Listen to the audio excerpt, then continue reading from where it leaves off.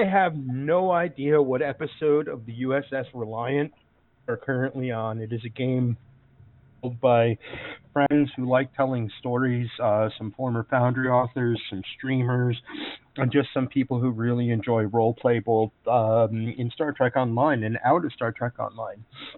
The game is based around Star Trek Online, where the crew of this ship takes a very varied and different story than the player character might encounter. I'm going to just say, go ahead and introduce yourselves. Start at the top and just work your way down. And say who you are and what you do.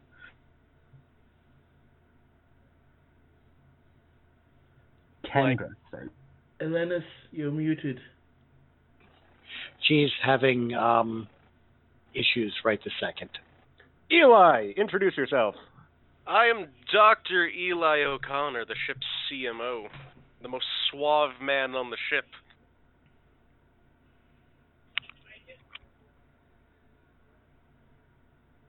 Green Dragoon. I'm Green Dragoon, and I am playing Ensign Janek Rosso, security officer, and only coincidentally, red shirt. Hi, I'm Geraldine. I play Kara Junrani, the ship's con officer. Our ship is going to get giant crab claws soon. I'm totally going to try to melee a Borg cube. And I'm Duncan Idaho. I play the ship's captain, Marcus Graves, as well as the ship's mascot, Lieutenant Dartigan.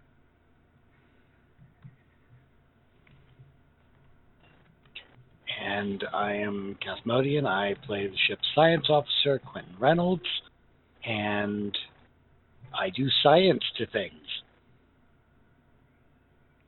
And I am the chief engineer, playing, well, I am Bazag, but I play chief engineer Rick Tier, Thor, and I guess it's now time for our chief science person. Security. That's what I meant. So, actually, real quick, while Elenis is getting in, I should also mention that though you won't hear them, we also have present with us Starfarer Theta, who plays an exocomp gaining sentience called Oakley.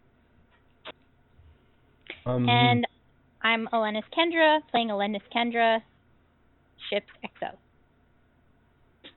You'll also hear our friend, the grumpy old Nord, up in here as we get started at some point, and plays the ship's counselor, and Reliant has on it an All Faiths chapel, which he oversees as well.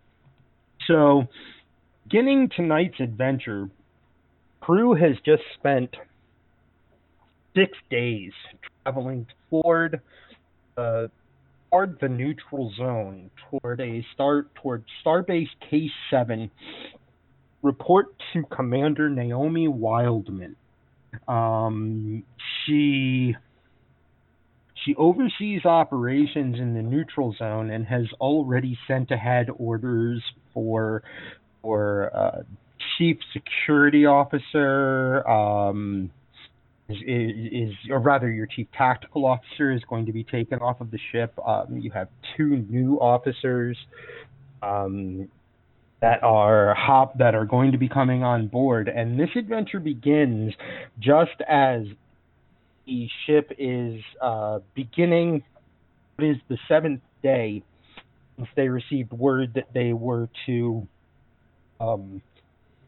essentially their mission was changing to a search and rescue operation for ships lost in the combat within the neutral zone. And as the crew grew closer, Borg came, reports of Borg activity, and the beginnings of what you saw during Deep Space Nine, during the Dominion War, when there were the charts on the walls of the destroyed ships and the officers lost in the line of duty. And that now is just outside of what passes for the bar on board the Reliant.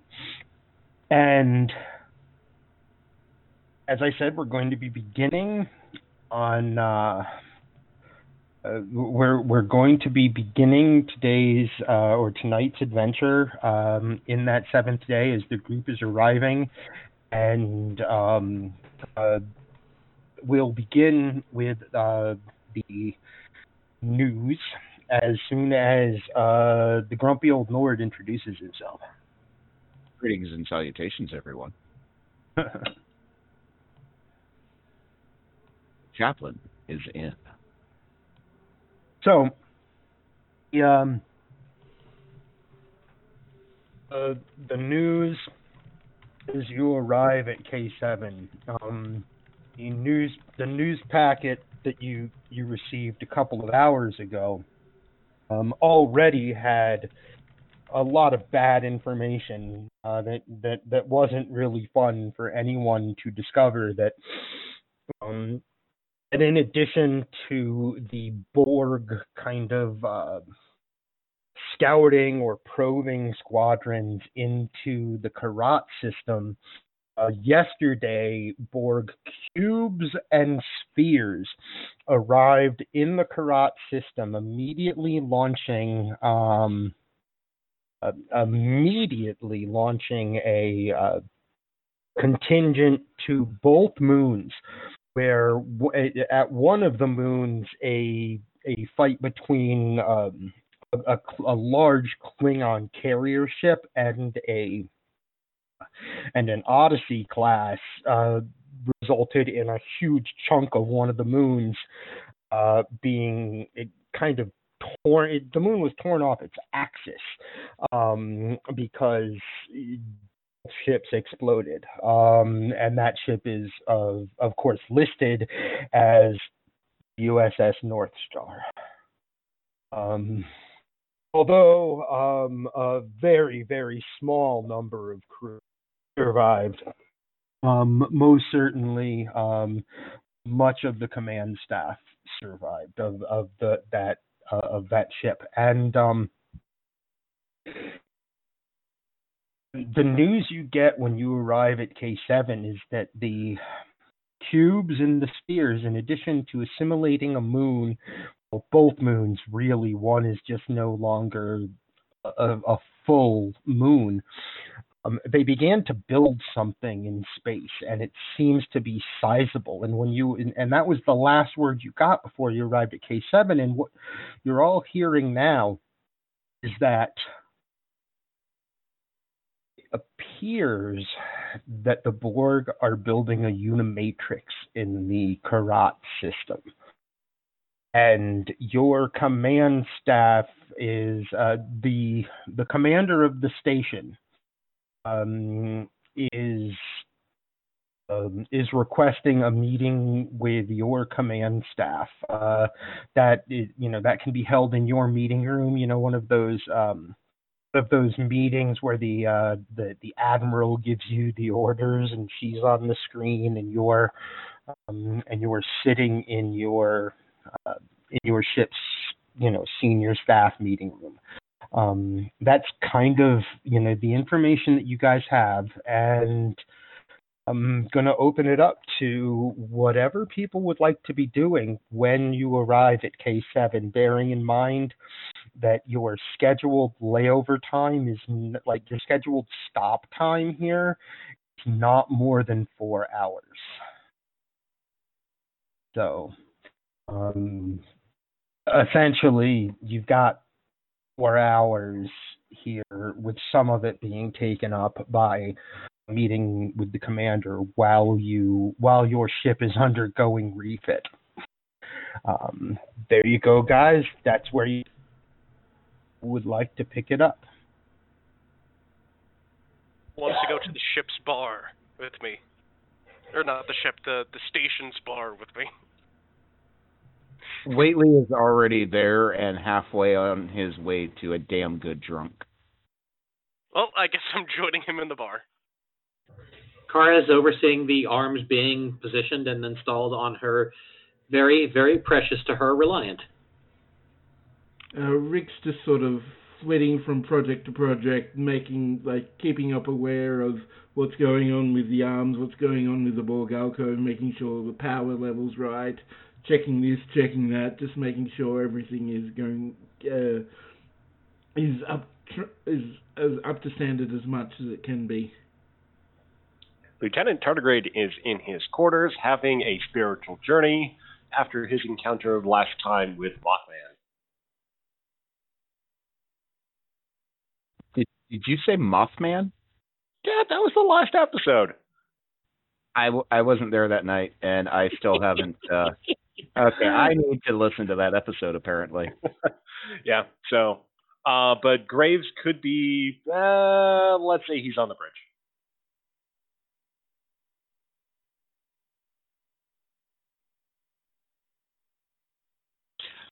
I am going to be in sick bay, probably triple checking the triple redundancies that I've installed for this stupid alcove, and making sure I can't touch anything.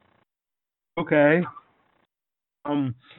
That puts Quentin in his science blues in the med bay, and you hear a female voice behind you, but it's got a timbre and an echo in it, Quentin. And you hear, "Are you Dr. Eli O'Connor?" No, I'm not certain where he is right now. You can check with his orderly over there. I'm afraid I can't be much help. I see you're working on my alcove, and when you turn to look at her, I actually probably bang my head when because as pointed out, she's not. Her picture is here. There we go. I'll put it in game time chat. That is the person standing behind you. Skin is extraordinarily pale and doesn't seem to have any of the normal pigmentation that skin should have. It looks like she's been drained of that. And she has what amounts to a very large Borg headpiece on the left side of her head that has what you can immediately tell, being a science officer, it has a kind of an onboard medical scanner, and that's what the large kind of almost like radar dish off of the side there. It moves around kind of on its own. So she's looking at you, and that little radar dish thing is moving around, and the eye is not currently shining red. And you can also tell the light within it is not red, it is blue. She says, "I see you are working on my alcove." Yes, we've got just about everything locked down, and it's ready to use. Just making sure everything is ship shape. She walks over to the alcove without another word to you, touches the side of it with the hand that has another scanner on it. This looks more like a readout scanner. It almost looks as if this is Starfleet technology that is interfacing with Borg tubes that come from underneath of and through the arms of her medical jacket. And the hand has that kind of 7 of 9 style covering over it, where it like laces down the fingers, and she touches the sides of the alcove and says, "This will do quite nicely.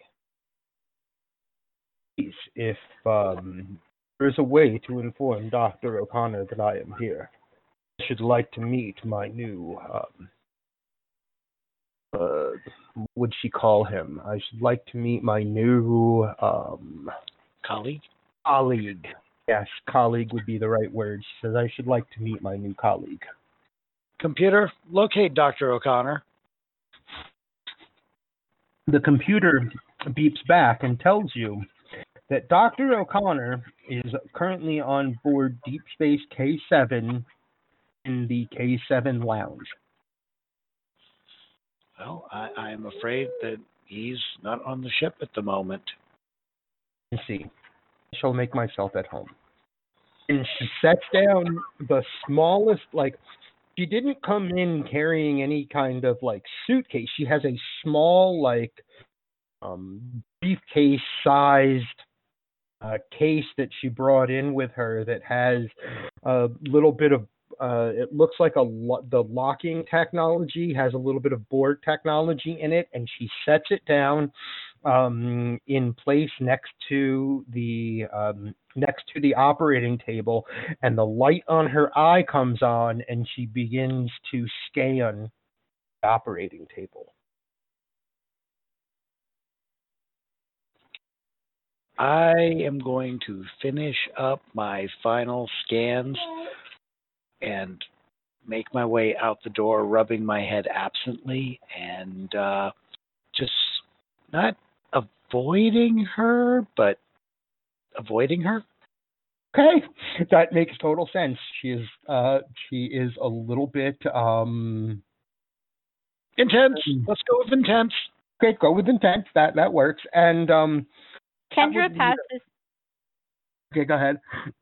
Kendra passes Quentin, rubbing his head in the hall. You okay,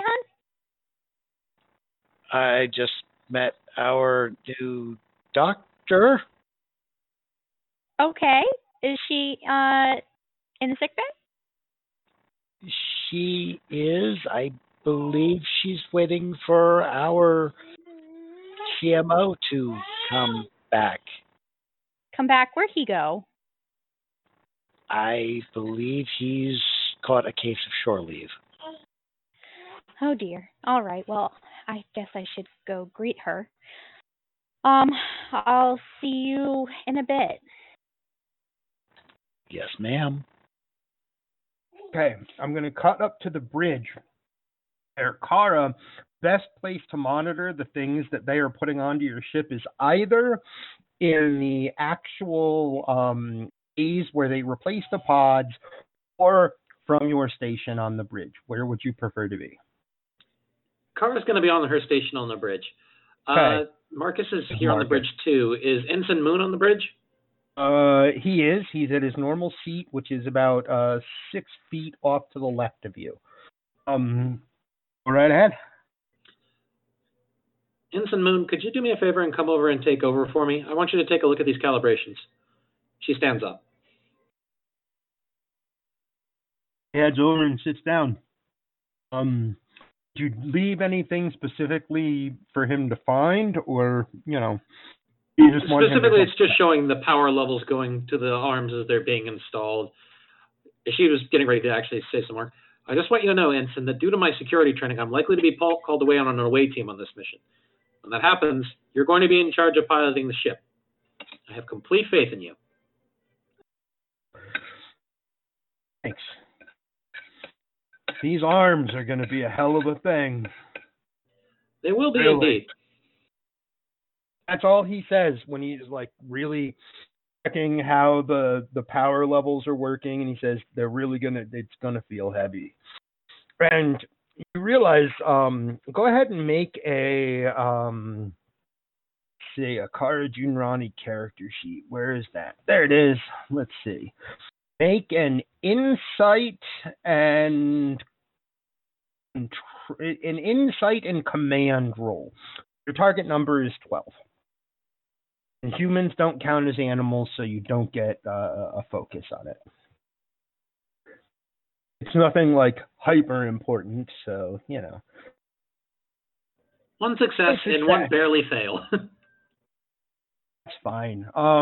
With one success, you don't build any momentum, but you recognize something that don't know if Kara does it, but she recognizes suddenly that this pilot does. when he said that, he wasn't like just, using a turn of phrase. You get the feeling that he like feels the ship. He says it's going to feel heavy. He's not kidding. Like there's something there about that. So, Kara smiles. Kara smiles and pats him on the shoulder. Don't worry, you can handle it. I know you might have been a little upset lately that I've been teaching, Oakley to help fly the ship, but please don't think that your position is in any danger. You've had 4 years of academy training. Oakley has had maybe 30 hours. We're still going to need you for a very long time, Ensign. I hope so. I don't have many other skills. And he laughs, and sorry about that. Plate noises happened. I apologize.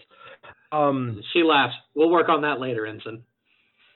As you're finishing your conversation with him, the turbo lift doors slide open, and Bruce Maddox walks onto the bridge. Although you know that it's not Bruce Maddox, it is, however, Bruce Maddox at that age, wearing a Sierra uniform.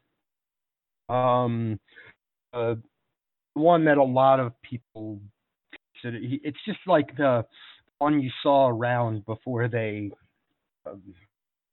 really made Odysseys everything's uniform. So he's wearing security red. It's got the security red shoulder, not full shoulders, but kind of like shoulder. I don't know how to describe it. I know which uniform I'm thinking of. Let me see if I saved a picture of it wisely. Did I save a picture of it wisely? I'll just go ahead and say that when it comes to reacting to Bryce, Kara is going to be following Marcus's lead. I did not save a picture of it, but he steps onto the bridge and he says, Lieutenant Junior Grade Bryce, reporting for duty, Captain. I am Lieutenant Bryce. Still standing at he has stepped off of the turbo lift, but has not stepped farther onto the bridge. Do you have anything to report?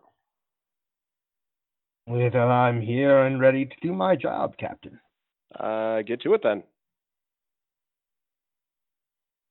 Can coordinate the security staff from here on the bridge while monitoring a good deal of our tactical data at the same time. And he walks over to the tactical station, relieving Jenik Rosso. Jenik, you're the first one to see it.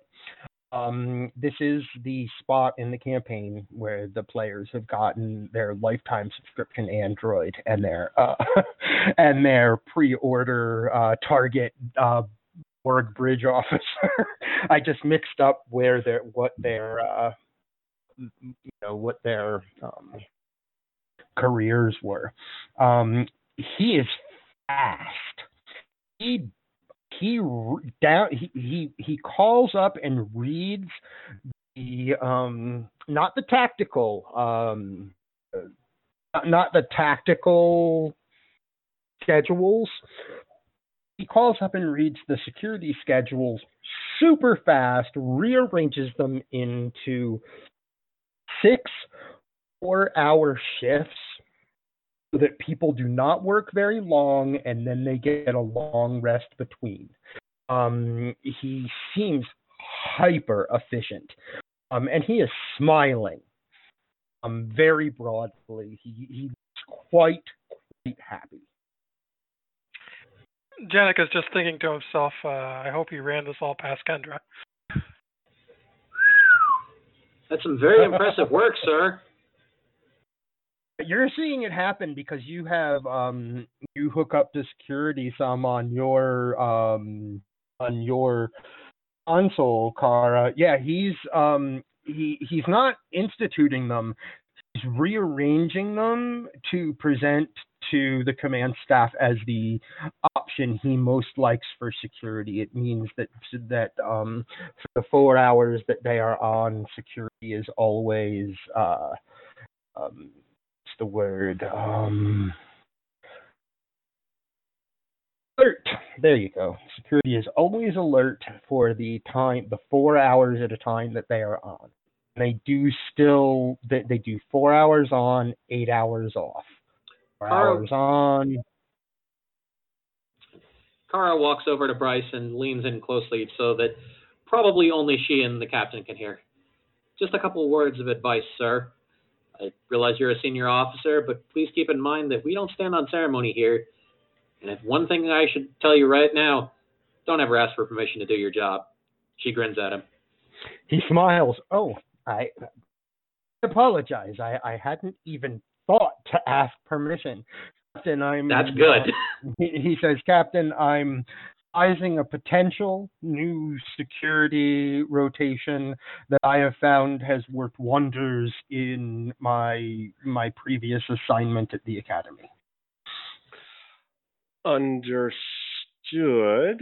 Although I'll say that you should run that by Kendra before instituting any changes, although I see you've already marked that off suggestion, so exactly. I think this is something, like, he's just sort of processing everything as it's happening, also making note of where Lieutenant Tardigrade fits along that that line, and just making sure that he actually made it onto the list, just in case he didn't get picked for the team.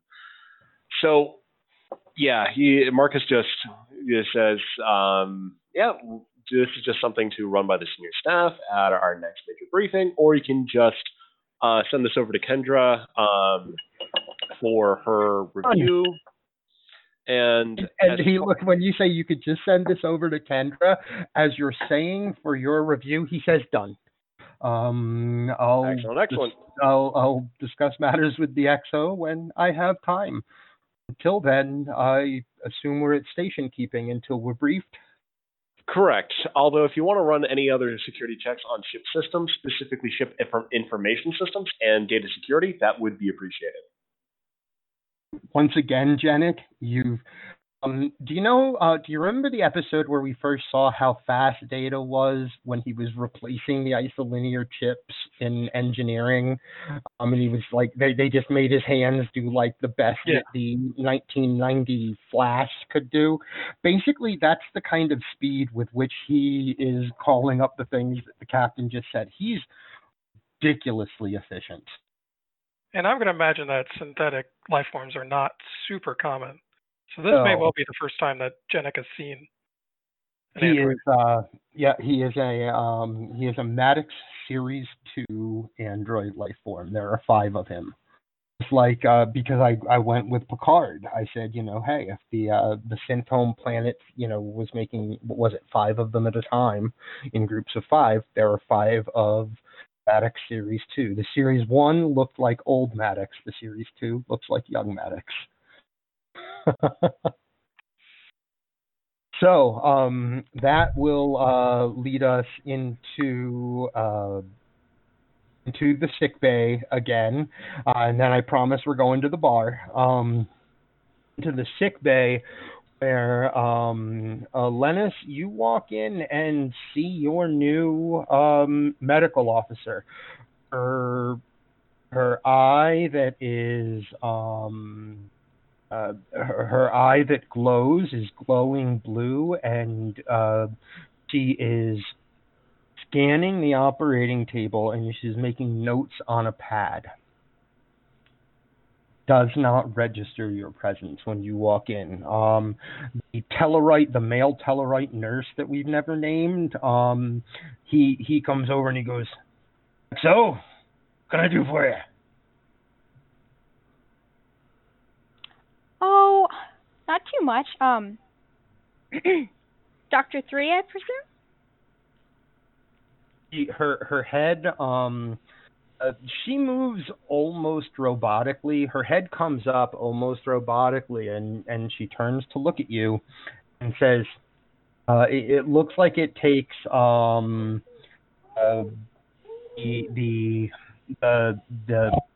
that comes off of her right eye. Her eye, by the way, you can see does not have a pupil. It is just kind of a grayish, solid color, and there are those. There's that that stretches out to her forehead, and you see the blue lights blink on that for a moment, and she tilts her head in just very, very slightly, and she says, "Executive Officer Lennis Kendra, I presume." Yes. And it seems as if the "I presume" was it's not hard to tell. Kendra's a security officer good at reading people. She said it because you said it. Uh-huh. She may not even fully that's not normal for her to say. Are the facilities suitable for your needs? Absolutely. He says, absolutely. I would like to make some upgrades to one of the biobeds, but I do wish to speak with the doctor before beginning any such modifications. There are simply extraction devices that can be installed on the biobed to make the work go faster. You might also want to speak with our chief engineer, Rick Tier, just about the technology side of that and how it would interface with our ship. It's all Starfleet technology. Very good. Is there anything that you need? Well, welcome to the ship. He stares at you without a thank you, and just continues to look at you. Kendra shifts awkwardly to her other foot. Mm-hmm. Well, I guess I will take my leave. If you need anything, be sure to let me know. Understood.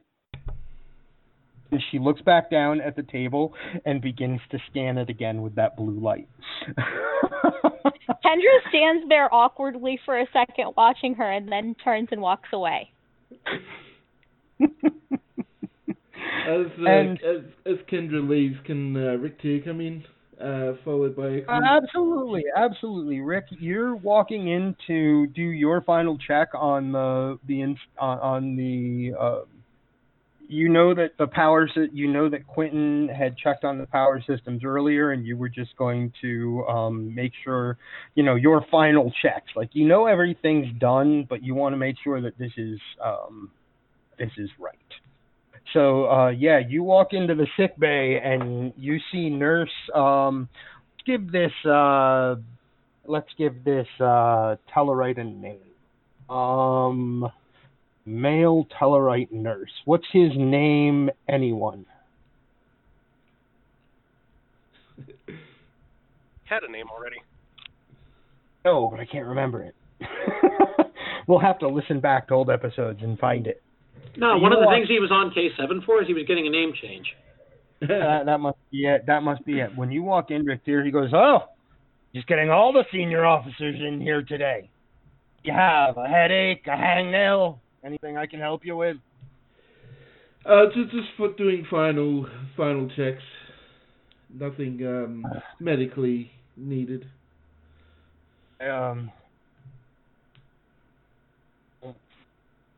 Talking. Kind of not very subtly, but of course Dr. 3 does not notice. He not very subtly nods his head in her direction. He's like, "I don't think she likes talking." And he goes back to his work, and you see her moving from the biobed that she was scanning to a third biobed that exists in there. So he sort of looks at her for a moment and then looks to Oakley and decides just to run his task before actually going to talk to her. Okay. As I said, your final checks are everything was perfect This was just I'm going to make sure everything is perfect. Yeah. So it's just mostly like a quick, just making sure everything is, just checking diagnostics, making sure everything is in expected parameters. Everything is. So it doesn't take long, and Oakley, like, he confirms with Oakley that they're both getting the same readings, and notes down that the final check was done before looking over towards the doctor and approaching. Okay. You approach. She So do you know that creepy thing where Borg don't react to you unless you are a threat? Like they would literally, like, you know what I'm talking about. Yeah. You walk right over to him and walk right over to her, and she has not yet looked up from the work that she is doing. She's not exceptionally fast like the android on the bridge is. She is efficient, and she is noting. Basically, there are 4 biobeds that she's scanning. She's done with 2 of them. She's scanning the 3rd, and it looks to you like she's checking which ones are the best for upgrading. Everything you see on her pad device is Starfleet technology. He's not looking at like trying to like upgrade the biobeds with Borg technology or anything. You're like right up in her business, and she has not yet looked up. Excuse me. She you know that movement of like, that you almost hear it. You almost hear like the metal in her move as she straightens and turns to look at you. She says, "Can I help you? Are you injured?" No, I would just like to introduce myself. I am Chief Engineer Rick here. Here. And she when you say I am Chief Engineer, she says Rick Tier at the exact same time that you do. Says, "I am Dr. 3. A pleasure to meet you. This is Oakley," and he motions to the exocomp. Also officially designated Robotic Engineering Unit. Yes, officially designated. I can't remember what his official designation is, but everyone calls him Oakley, and he responds to it. Oakley. Understood. Is I take it everything is satisfactory to your needs here? Oh, absolutely. Merely have to consult my colleague, Dr. O'Connor, to find out which of these biobeds he would be most amenable to upgrading. That when she says he would be most amenable to upgrading, we cut to Dr. O'Connor walking into. He thought, he was like, "Hey, I'm going to the bar," and Club K7 is, and it's really literally called Club K7. It's down at the end of a hallway. The signs that you're following also point toward sick bay being in this direction, and experimental technology being in this direction. And when you walk in, there are large tables with people from a couple of different ships, and you realize that when you did come into station keeping, there were multiple ships in station keeping around this place. There's a long bar immediately off to your left. It's got a couple of Starfleet officers at it. I'll make that a few because there's 2 guys at one end of the bar who they look a little bit drunk, not like bad drunk. Whately is sitting at the end of the bar, and it looks like he's really into his cups already. he's been down here a bit already, and the two of you now are in the K7 bar. There is music playing in the background. It's synthetic, and it's not it's not any of the popular bands that play around the galaxy. I guess I'm gonna join Waitley, sit next to him. Waitley is sitting at a booth.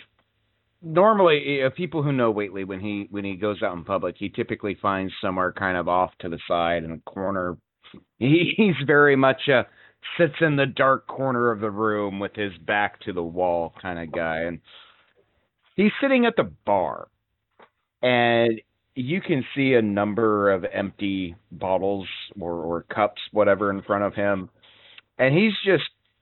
If you look closely at him, you can see his beard is slowly coming back in from the Rycian incident, and it looks like it's glistening, like almost you would think he's been crying, and he's literally just hunched over the bar, occasionally looking around, and he just keeps taking drink after drink after drink, and he sees Dr. O'Connor walk in, and he I don't think anybody has ever seen Waitley express enthusiasm, but when he sees Eli, he's just like, Eli, sit with me, please. I sit with him. Yep, I sit with him. He waves for the bartender to bring another round. He says, "How are you, my friend? I haven't seen you in a little bit. I'm sorry I missed the party." And I'm sure you notice he is using contractions very heavily, and he's slurring his speech a little bit. He's like, "I'm sorry, I missed your party. I had some things come up that I had to deal with, and then this." And when he says that word, this, his eyes kind of widen, and he just gets that look on his face of just absolute terror and pain. Let me give you I love where you're going with it, but let me give you a role-playing bit to add in there too, because Waitley has trouble turning off his empathy and telepathy. He picks up on the feelings and the general state of people around him, and you've just spent 6 days on the Reliant as things got worse as you approached this star base. And now that you've arrived, once you beamed off of the Reliant onto the transporter pads of this star base, everyone here is nervous, sad, scared.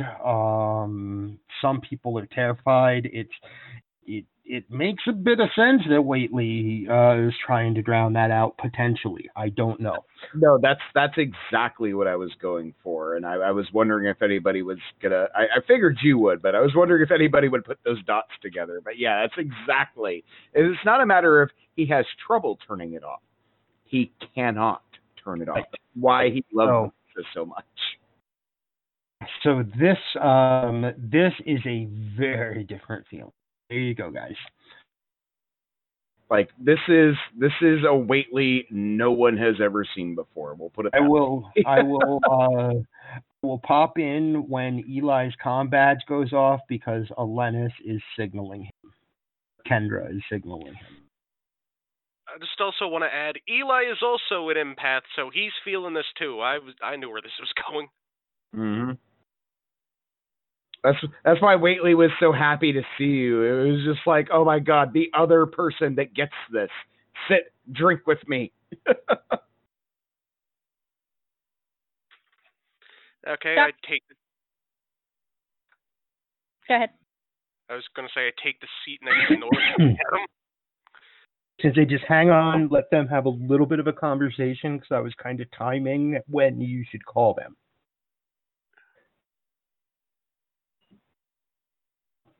So Waitley downs the drink he already had halfway drunk and sets it aside, and hopefully the bartender has come over. I imagine the bartender is just like giving him a really odd look, especially since he doesn't know Whately at all, or they don't know Whately at all. So, But, your take on this bartender, because you saw him while you were sober as you got drunk. Your take on this bartender. This is a space station full of broken people right now. He doesn't know who more than half of them are.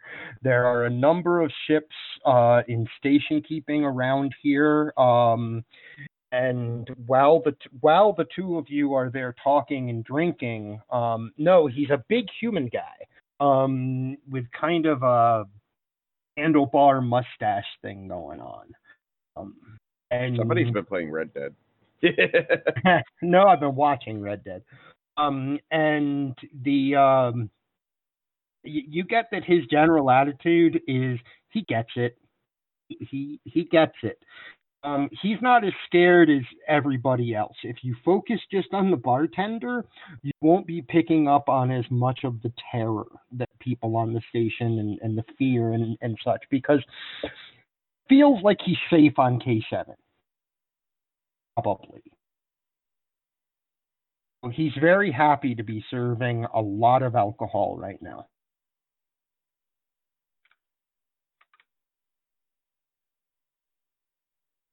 All right. I'm sorry, I got distracted by game chat. I did too. Yay. Yeah. So Whately takes. I don't know what the hell he's drinking. He's like, give me something strong and make it green. He grabs two bottles from behind the bar. One of them has liquid in it, and one of them has kind of this whiskey-colored liquid in it. He pours them both into your glass and slides the glass forward, looks at you, Eli, and says, "Same."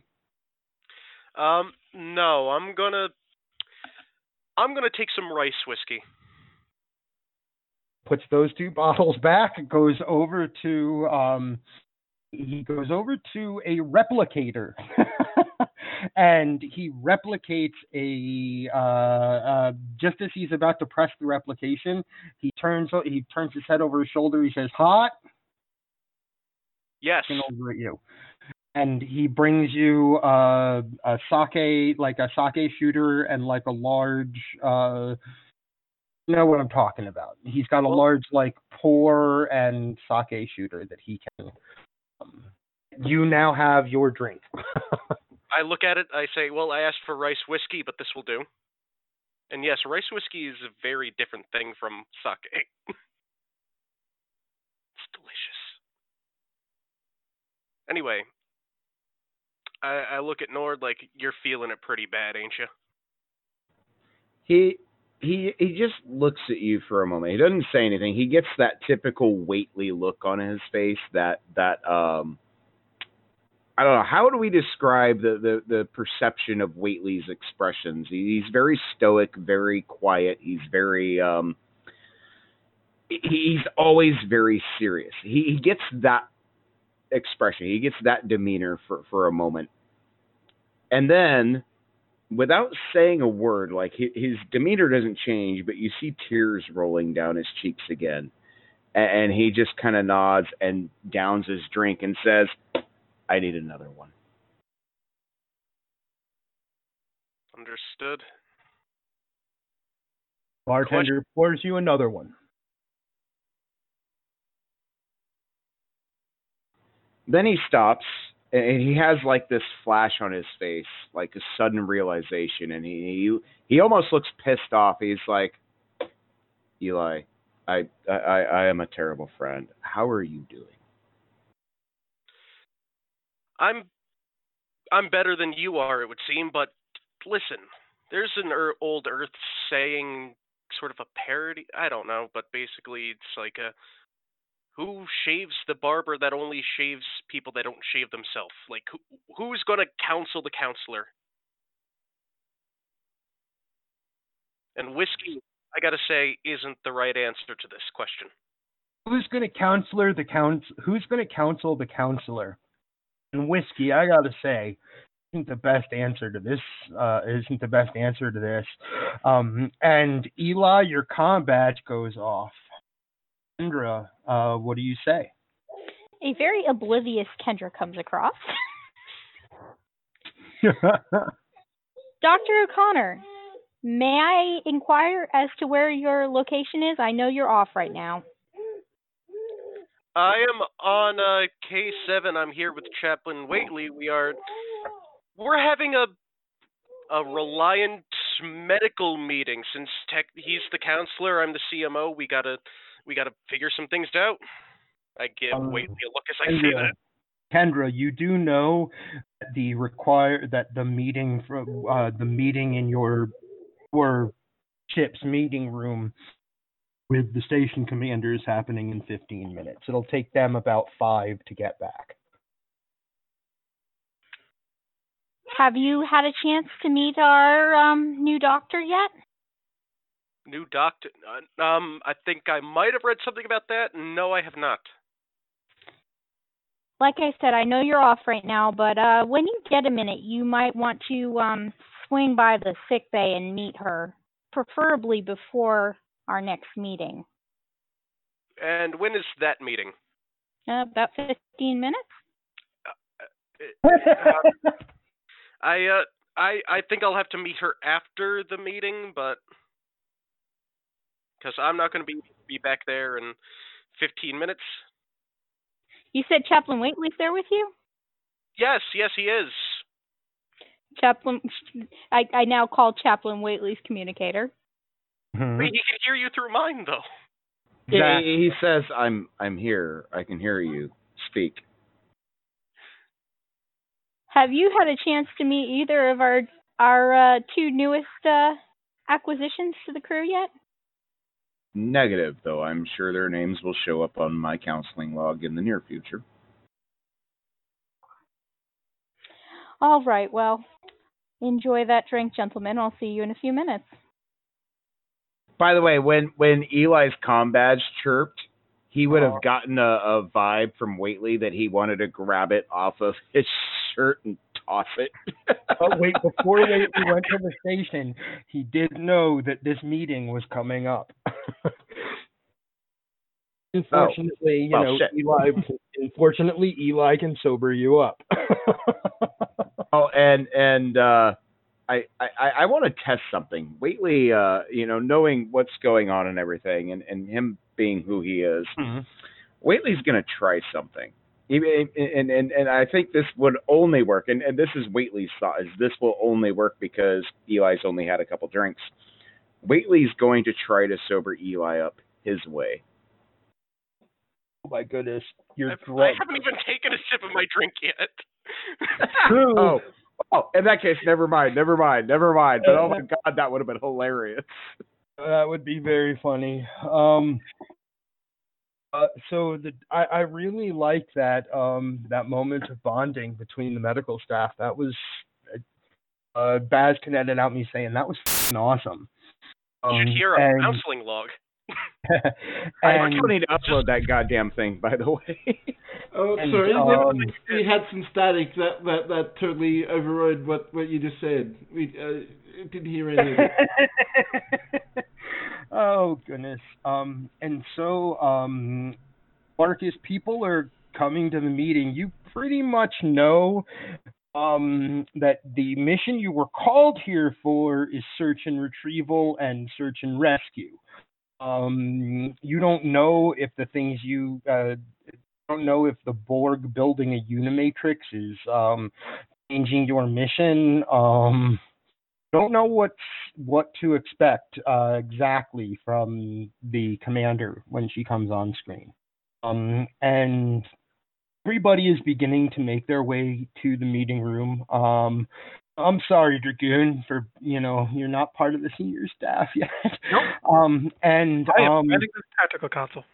Yep. And as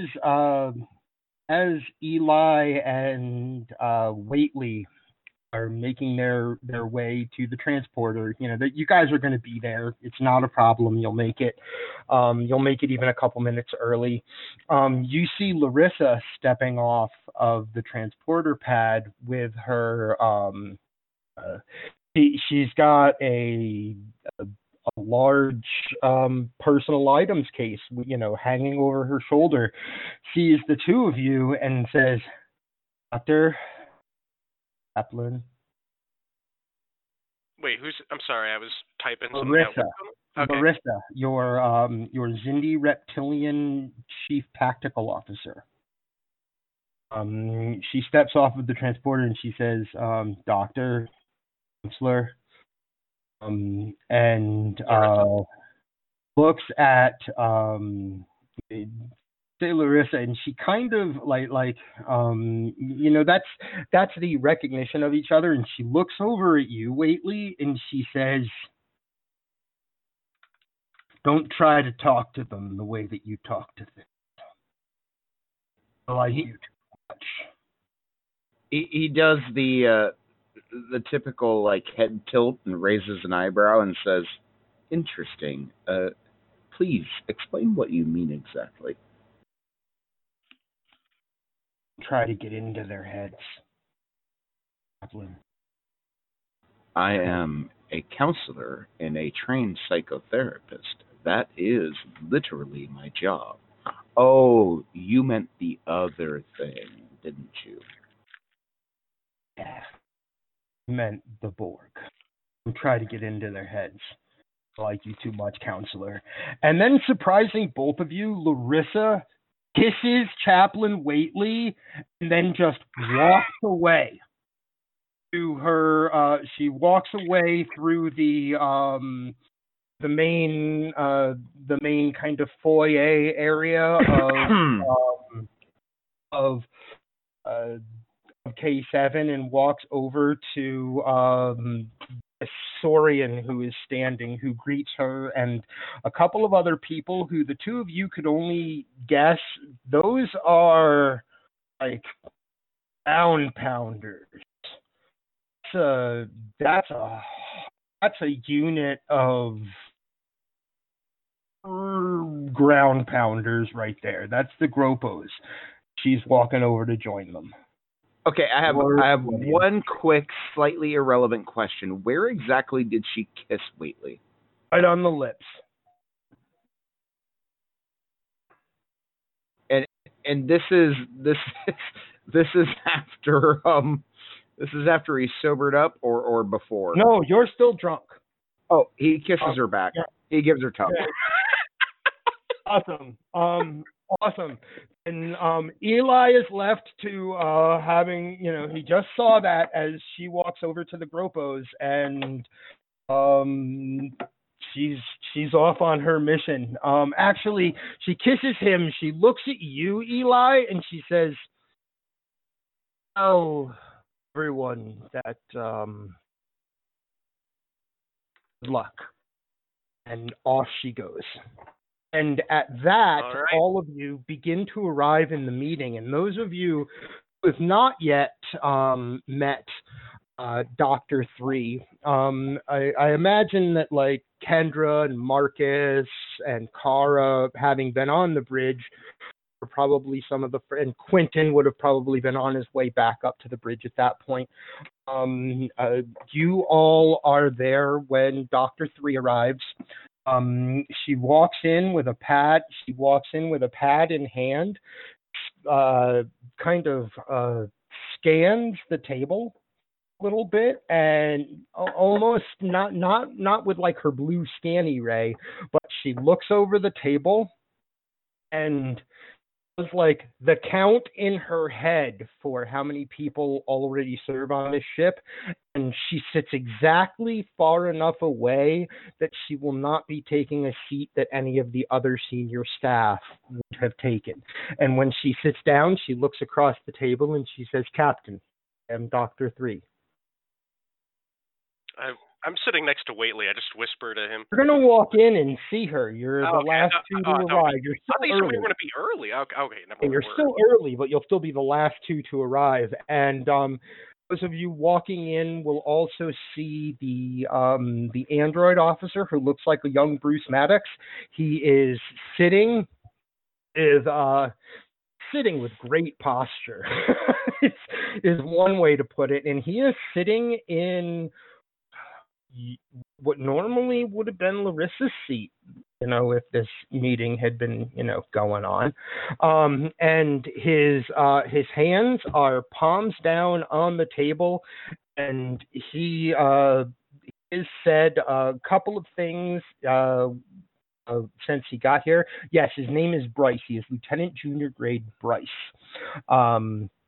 And he has said a couple of things since he arrived, and he says, Commander, to Kendra, he says, Commander, I sent you a proposal when I served on the security staff at Starfleet Academy. I had great success working in 4-hour shifts, giving people 8 hours of rest in between. Keep security officers, who are some of our most important in keeping all of us safe, gives them a better alertness for the hours that they are on. Shift. It's an adjustment. I've included it all in the report. And that's one thing that he said. And he said, do we know what to, and he also said, do we know what to expect, Captain? Right before Waitley and Eli walk in, and that's all of you, except for Janik, having made your way to the conference room. Dr. 3 is sitting far enough away that she's not taking any of the seats you guys would have. And, young Bruce Maddox in a tactical uniform is sitting in Larissa's seat. Kara moves over to sit next to Bryce, which is not terribly unusual for where she would normally sit. She looks over at Dr. 3 and nods her head slightly. You must be Dr. 3.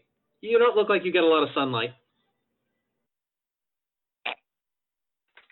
That is irrelevant to my profession.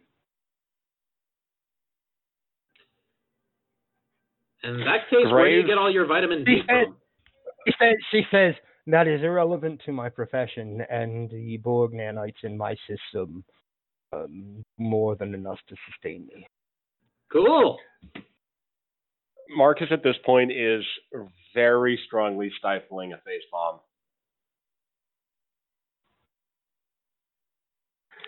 He's trying to hold it together. I don't know if it'll last. As I walk, I do wonder what Bryce's reaction is to this, because now he's getting a sense for what our crew is like. As me and Waitley walk in, I whispered him, when did we get an extra seat? This should have been in the last meeting. You guys all had Did take you your not seats, get the memo? and Marcus, you get the signal that the communication from Starbase is ready to come through. And you also see the certification, not the certification. You see the notification on your journal at the front of the table that the refits to Reliant systems will be finished in precisely 25 minutes. And the ship is set to launch 30 minutes after that. Marcus just acknowledges the message at the station is waiting and says on screen. When the Admiral comes on screen, per usual. It's not an Admiral. In fact, it is not an Admiral. Commander of the Starbase? Do you guys remember what Naomi Wildman looked like in Voyager? Nope. She was the little blonde kid. Yep, she was the little blonde kid. Let's see. Let me see if I can. Little spine ridges on her forehead. Yeah, little ridges, and then also I think a little. Oh, there you go. Bones and spikes. But that's the one from in game, and that one's actually not.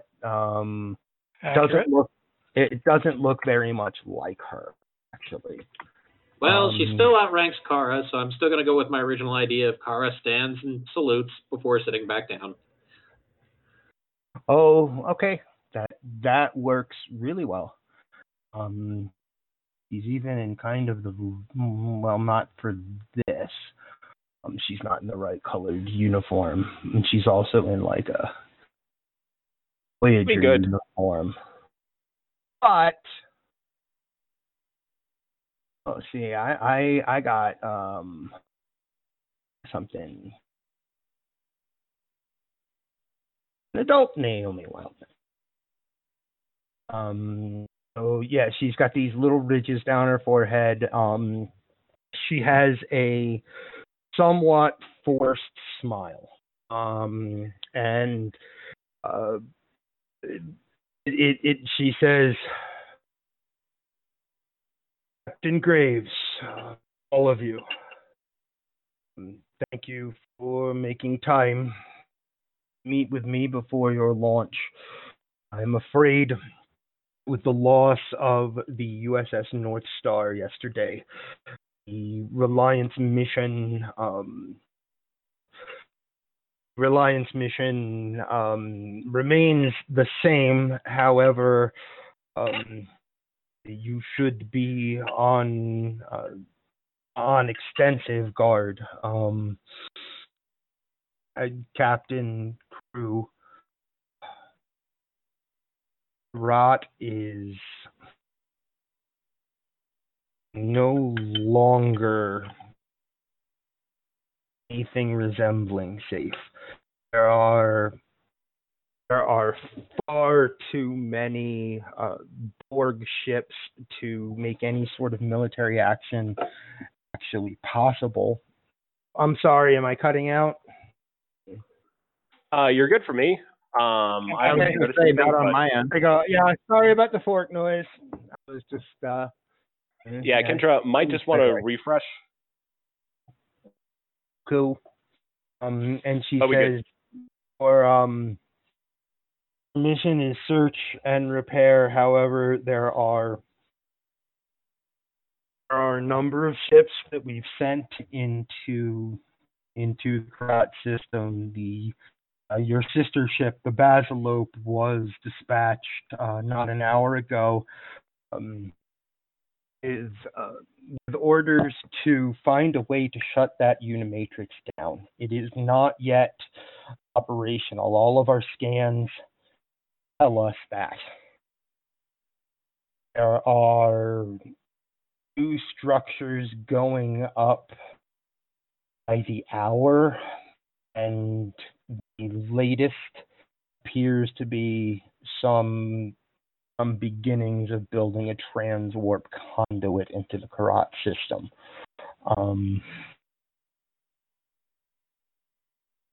Any Starfleet escape pods, any Starfleet survivors you find out there, it's your job. Wreckage. The other problem we're running into, Graves, is wreckage out there. We got a good pair of grappling arms to help deal with that. So that is why we put them on your ship. The Klingons have been scavenging, and they are, as you know, quite adept at using cloaking technology. I don't know what more I can say about that except to make sure that you're ready. Yep, we are, and we're ready to head out at any time. The new doctor says, Commander, if we encounter assimilated Starfleet officers, what are your orders? And the command and Naomi Wildman, that kind of forced smile disappears from her face a little bit, and she says, "That is why I put you on this mission, Doctor. If there's anything you can do for them, do it."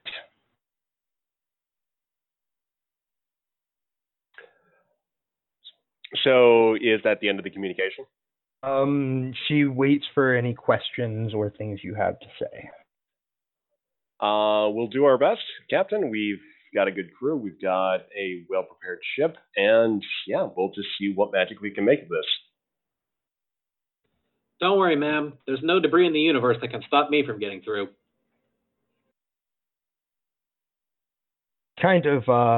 She kind of smiles again. Even looking at the picture of her as an adult, as a commander, she's still a fairly young woman, like in her early 30s, and think that she catches that moment of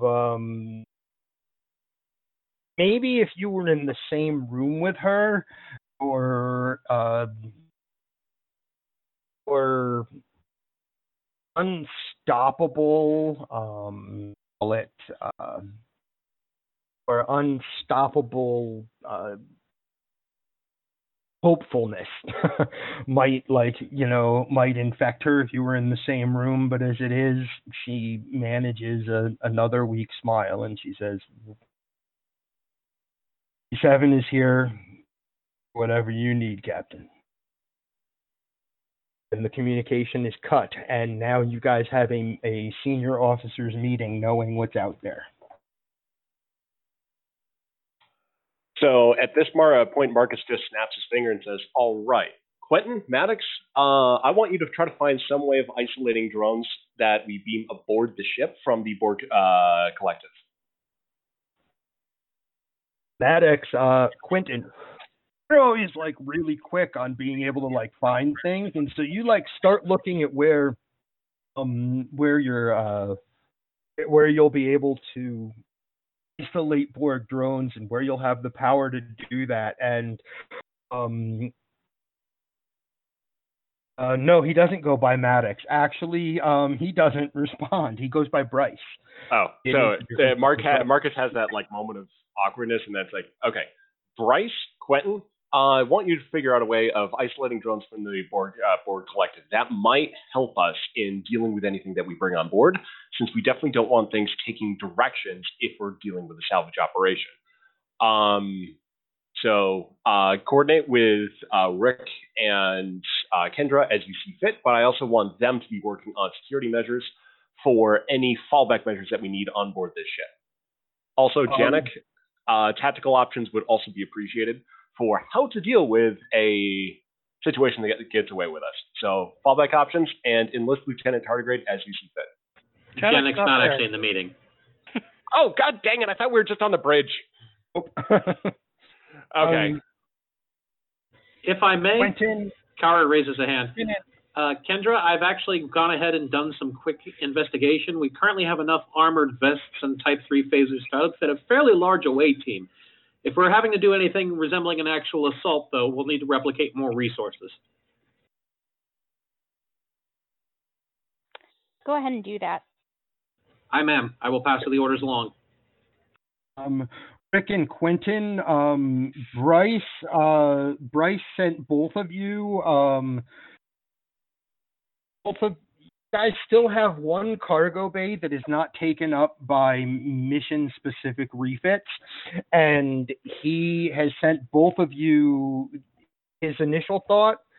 By the time that everybody else is still speaking, he sent to you that he thinks that cargo bay 1, because it's the only one you have right now, is probably your best option for reinforcing and trying to isolate the Borg. It's not something that he is a specialist in. So, but yeah, he sent that to Rick and Quentin, and so that leaves Waitley, Eli, and 3. Mm-hmm. So I want them to be working on measures to quickly isolate, or to quickly not necessarily do a full recovery on a Borg drone or a simulated Starfleet officer or crew member, but the most efficient course of action to effectively dislink them from the collective so they can effectively be reasoned with right away. Okay. Eli, make a medical roll. Let's see what a medical roll is for Eli. Let me have a quick look here. Eli O'Connor, character sheet. Is your reason, which is 10, and your medicine, which is 4. It is 14. And you have a focus in it, so your criticals happen on 4 or below.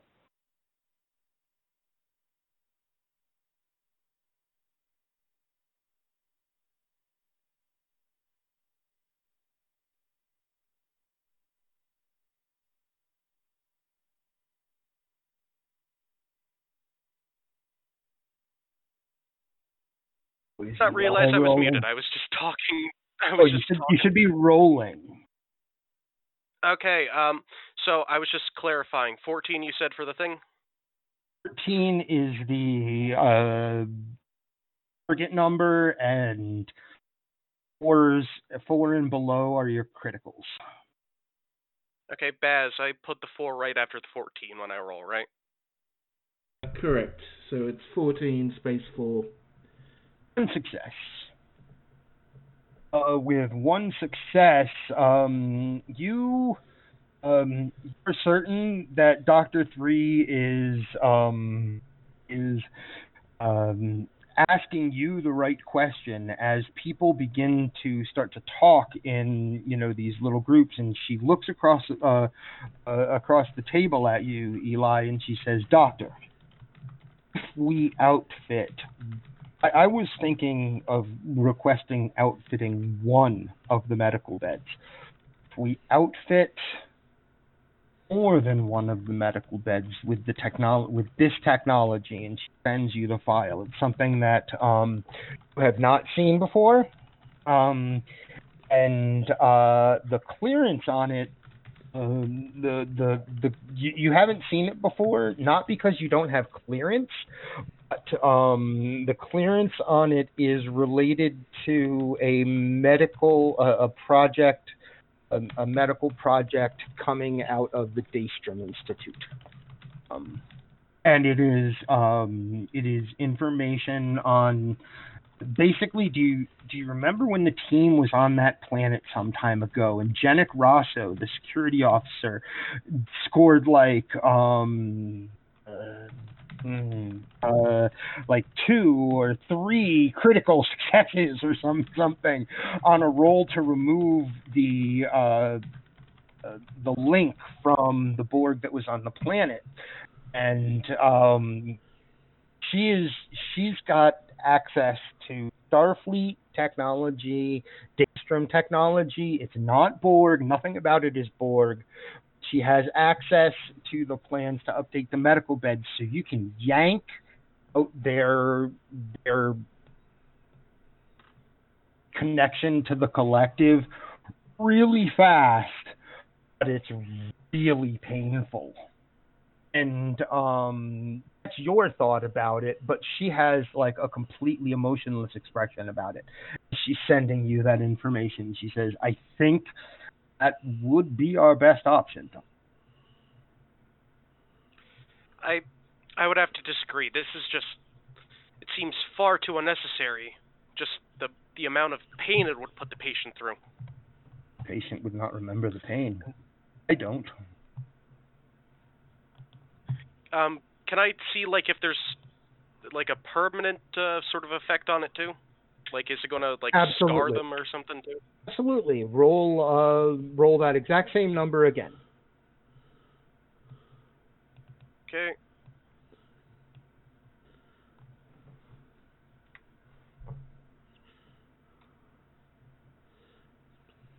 One success. There is no, from what you can see, there is, the issue will be, the only issue you can possibly see with it is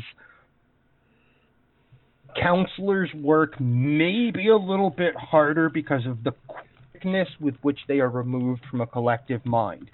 Not a psychiatrist, however. You're a medical doctor, just like her.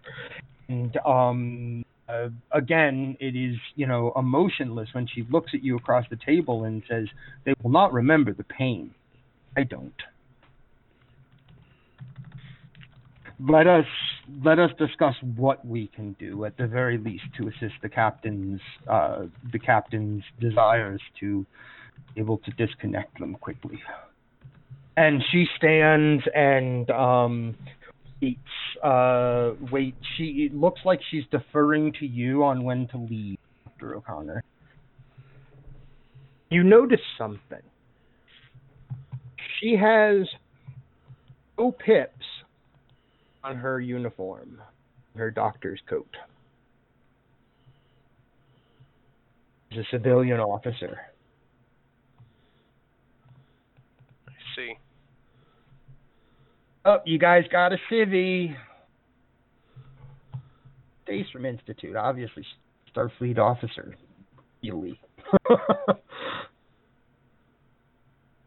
So, with your with the things that we were just discussed underway, with an hour and a half into the game, which is perfect. I'm going to take a break to get a little bit more water, and the Reliant is we're cutting to break as the Reliant boats away from station keeping at K7, and you can see your you can see your sister ship, the Toledo, which is an Aventine class. It's a beautiful, beautiful ship.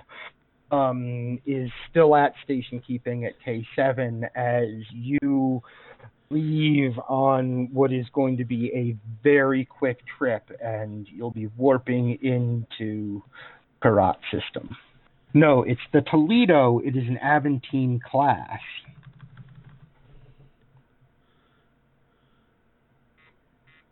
And off Reliant warps with the Kerrat System. The dice fall where they may. This is the Borg, because all of you are at your stations.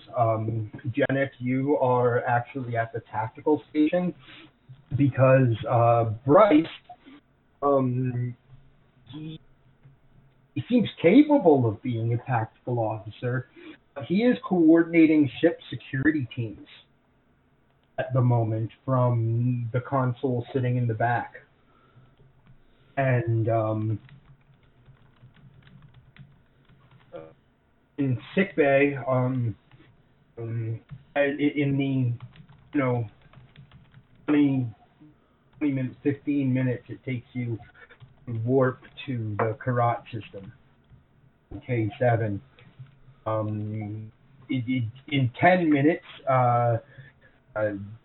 Dr. 3, when you arrive back in sickbay, and actually, that's because I didn't put my microphone down. I've done that many times before. Yep. And even as you walked down to the sickbay, noting your initial reluctance to wait, good question. Are we recording? Yes, we're right. Awesome. Good question. I'm noting your initial reluctance to removing the link. Basically, it's like a link chip inside of that's located in their spine. Like it looks painful. What she wants to, what her idea was. And noting your initial reluctance, she says, our second best option is to perform the surgeries using more traditional tools in whatever security, engineering, and sciences come up with to contain the Borg. Have medical teams present there. Speaking of which, actually, I believe that both Eli and Marcus did actually have a little bit more on that to say. Okay. Well, I didn't necessarily mean now. Oh. Like, she would have said that to you, Eli, walking toward the sickbay. Like, she obviously has multiple ideas on what to do to drones that you're trying to unassimilate. Much less painful and permanent, much, like scarring? much less painful, much slower. That's the issue. It does. She, in fact, as 3 would say it, she says it is much slower, much less traumatizing. Or actually, she doesn't say traumatizing. She says much less painful. Then we'll do that one. She bats it. Like she taps her pad so that your pad has it.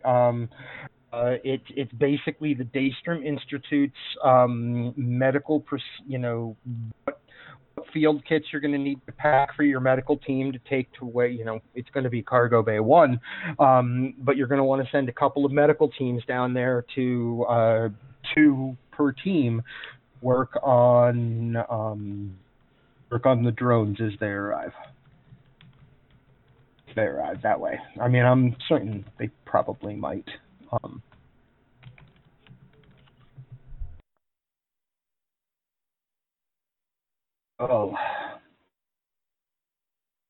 Warp space is flashing across the main viewer, and warp space is not flashing across the main viewer.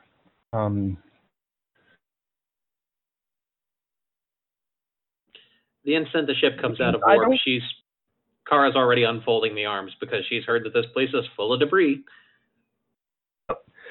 I don't know if I doubt any of your characters had much reason to come to a mining colony close to the Federation side of the neutral zone, but you would have seen in the reports what this place looked like before.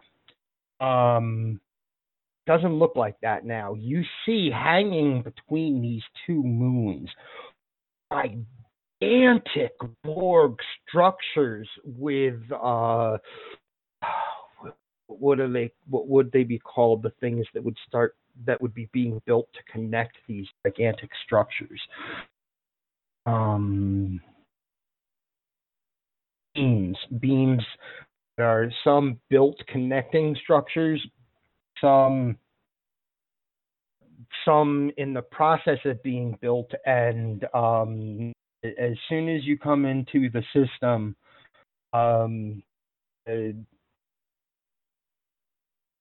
Ice says, "Magnify, Captain." For what you're seeing on the screen, you see this unimatrix being built, and you see off on your right, hanging high in space, essentially, from your point of view, a moon that is just cracked, and you can see tons of debris, lunar debris and ship debris up that way. You see debris littering just littering the entire area of space in front of you that the Borg are building. The Borg are building these creations. And that is where you find yourselves. You are currently at station keeping far enough away that you should be able to avoid Borg sensors. Sorry, go ahead. I was just going to say, quick question. As we warp in and we see everything going on, Whately is trying very hard to not detect anything, but we know how that works, and that doesn't work well. So what is Whately detecting? Whately is detecting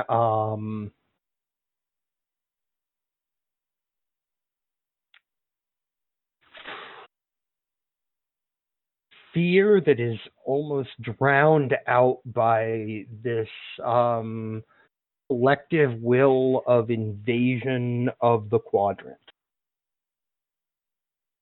And don't roll. Let's look up your character, and I'm going to say don't roll.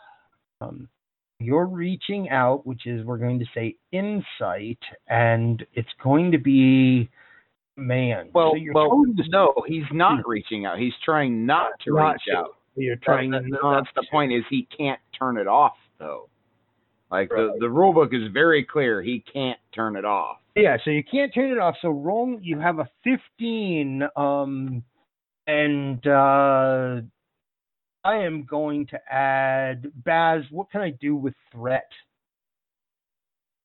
I have a bunch of complication range. So if he rolls too high, then something really bad happens.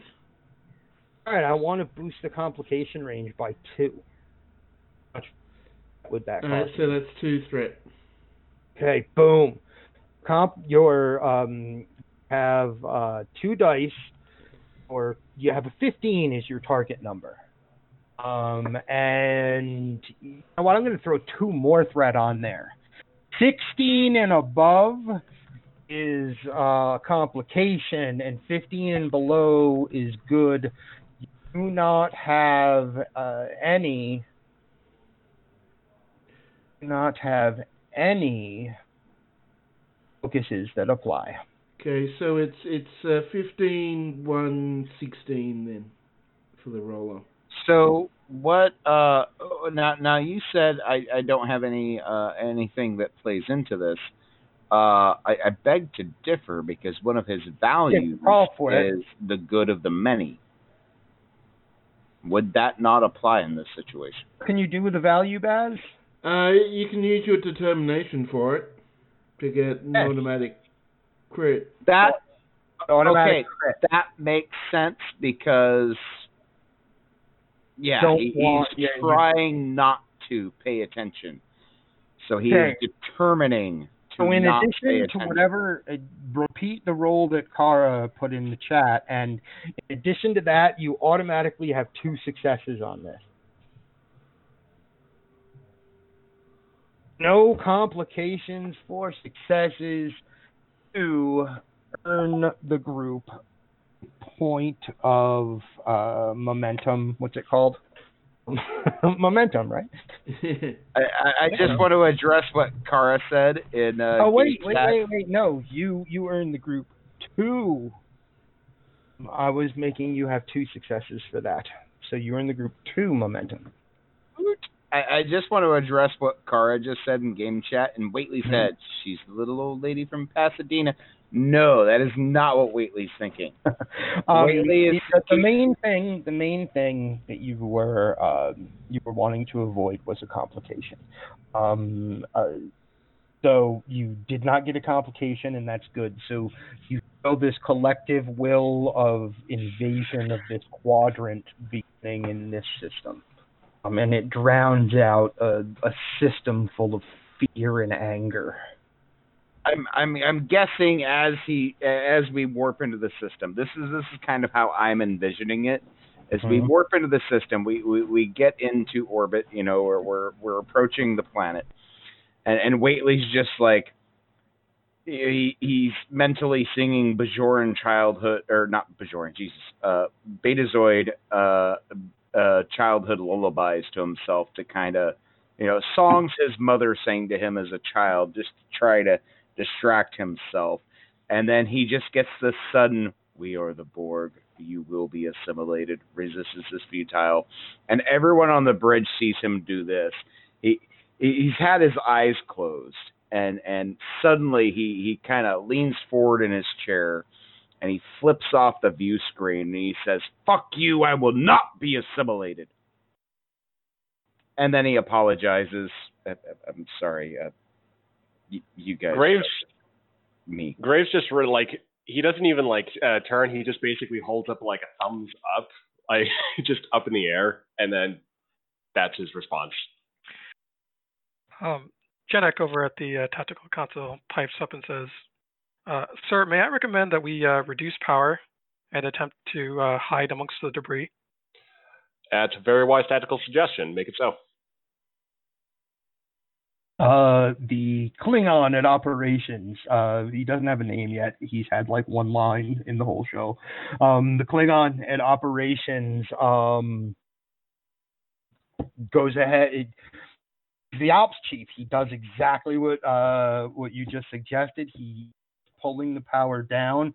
He's sending power over to Kara's station so that she can maneuver you into the debris of the area. And does anyone else want to be doing anything as the ship is drifting into the debris?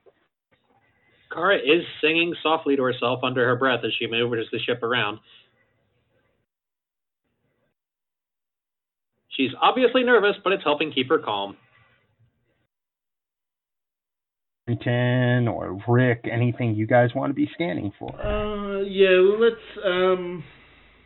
well, I guess that I'm thinking active sensors or scans. I want to do some bad idea. engineering. Well, if we get some passive scans, I want to look at some look at the debris really and identify any energy signatures nearby. Oh, of course, you got the wake up juice, Eli. Okay, Rick and Tin. Rick, your role is in engineering, and what would you say scanning be?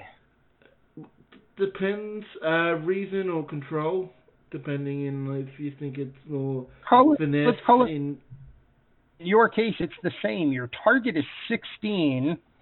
Let's see. I spent 4 so far. Target is 16, and let experimental technology apply. So your criticals happen on 5 or less. I might get an extra die with momentum if everyone's okay with that. 3 successes. And Quentin, your numbers are going to be similar. Quentin, your number is 15, and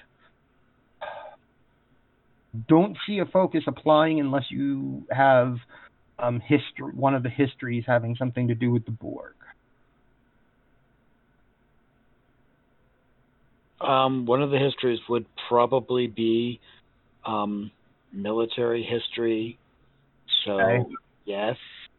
Okay, I like it. You crit on. Both of you have a target. You need 3 successes to succeed. And your criticals are on 4 or less, and your 15 or less. So you're basically 1 less than Baz on both of them. Can I use a momentum? I have 2. My thought was you have 2, and you each need 3 successes. So I'm using a momentum. He's like, guys, I'm using a momentum here. We want some passive scans. Holy moly! That's got 3. Sorry, that was cast. I keep mistyping. I keep typing roll, even though I know I'm not meant to type roll. I keep typing roll. Baz got 3. No complications, no criticals, but no, one crit. 1 crit, yeah. 1 crit brought you both to 3 successes. That's really, really wonderful. Passive scans. There is plasma and disruptor fire being exchanged over 100 kilometers away with near what would be to you looking out the view screen's left side of the view screen. It's far, far away. Plasma and disruptor fire.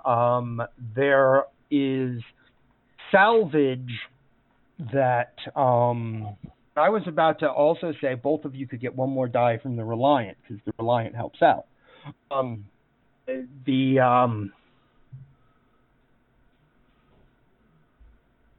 This is the one that makes both of you probably stop as your passive scans. You're beginning to float into the debris.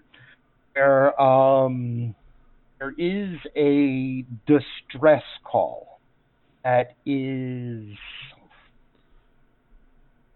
farther away, a little bit. Let's call it a little bit closer. So maybe it's like 80 some kilometers away from you toward the right.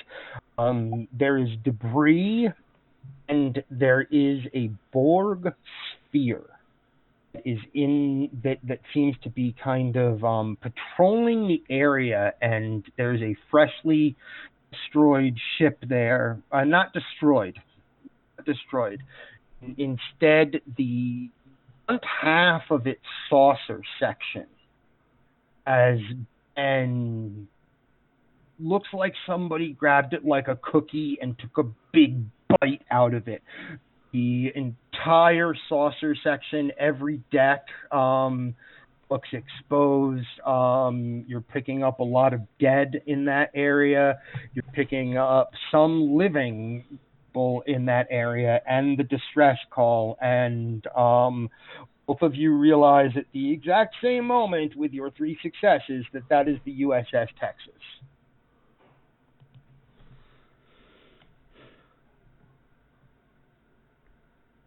Someone should tell the captain. Captain, picking up an emergency report from the Texas. She's in bad shape. We need to... Kara gasps. We need to... here are the coordinates. Rick is actually, for the first time, we've actually sort of seen him. He's a bit actually flustered. Mm-hmm. Kara's already moving the ship in that direction under low power. Hang on, Space Mom.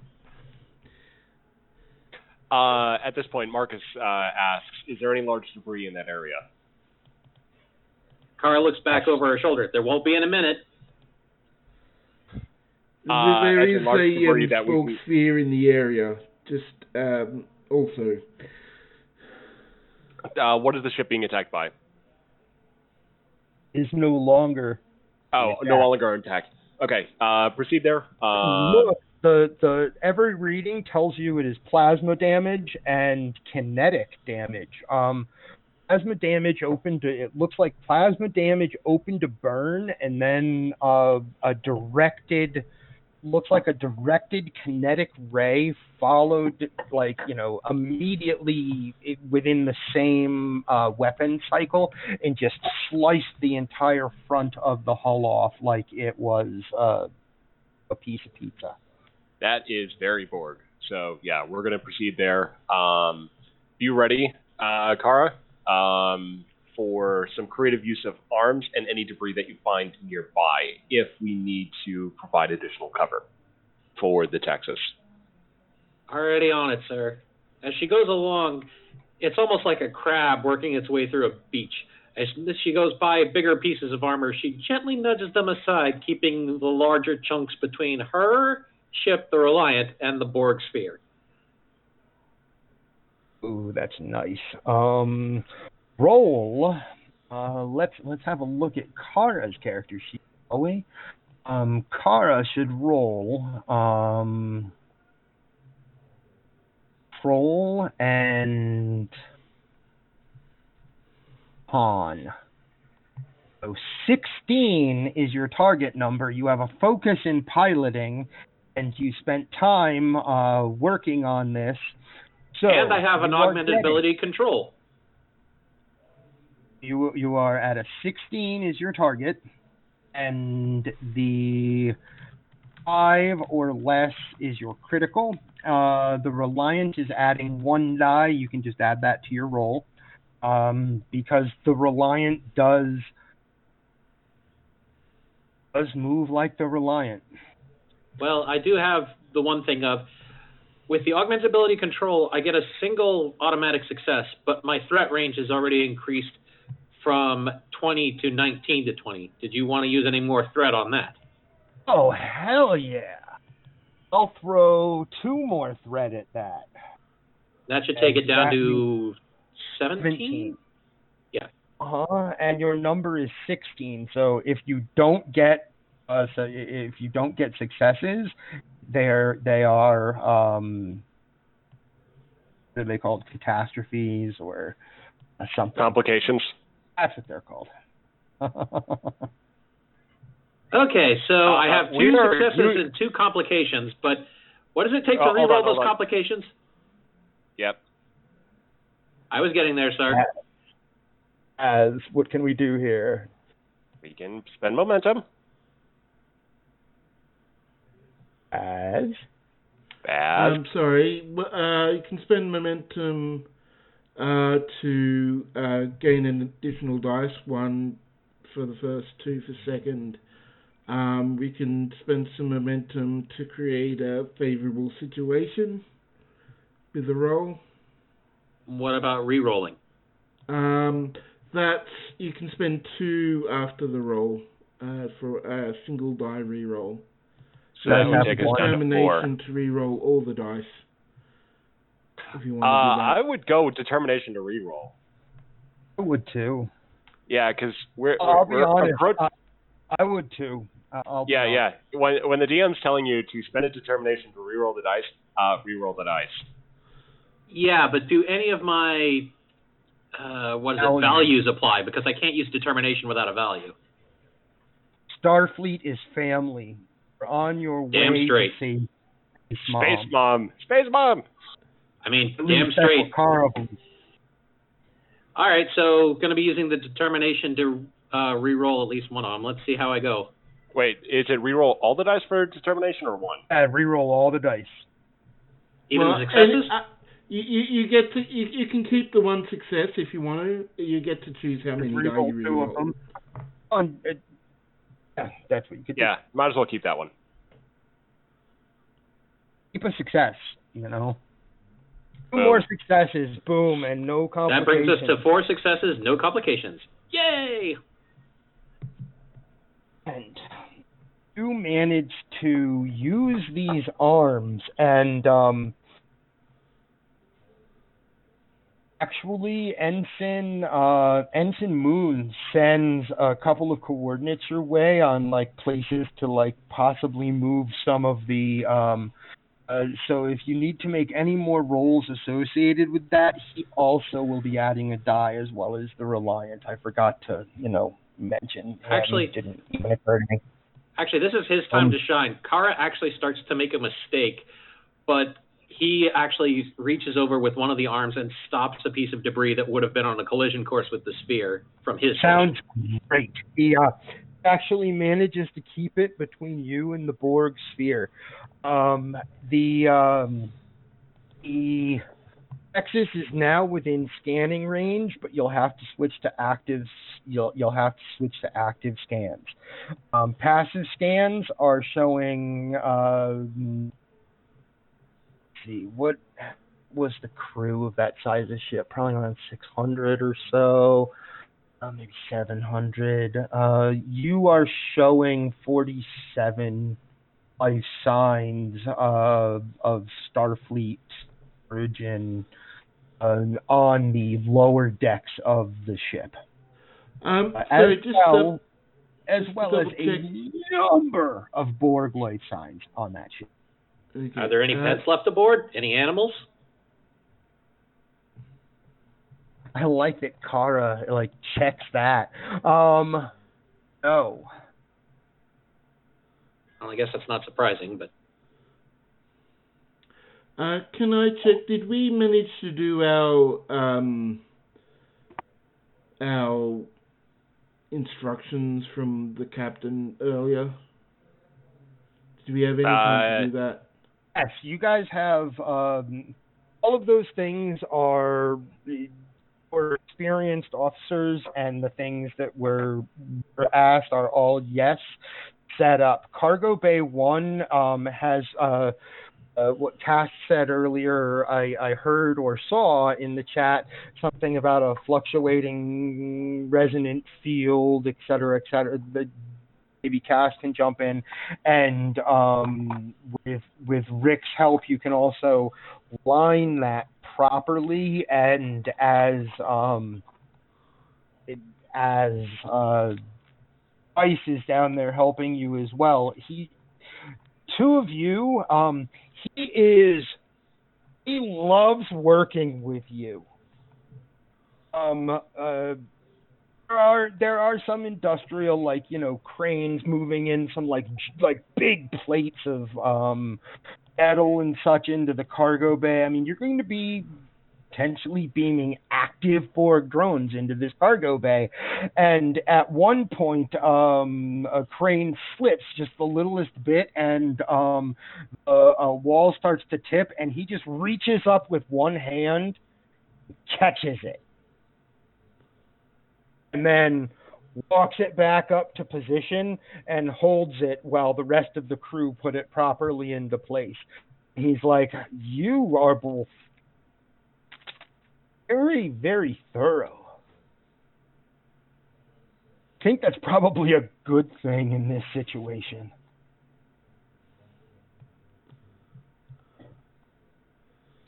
I find it. Beware falling barrels. You guys put that picture of Worf in before with the little thing with Worf in the falling barrel, and I had to put something in that was my version of a falling barrel. I'm glad that someone caught that. Thank you. And so yes, everything that the captain wanted set up is set up. And Eli, how many medical teams do you want down there with the security teams that are going to be down there? How many people are in one medical team? You said 2? 2 per medical team. And you can have unnamed folk. You have the Tellarite nurse, who is unskilled. You have a physician's assistant who we've never named, and Dr. 3, of course, wants to be down there. She's also packing the field kits with what is needed to do that surgery in the field. She's doing a great job, but she doesn't talk very much, except she's proposed her plans, accepted the one that you thought was the best, and said, "And let's do this," kind of thing. I have a out of character question.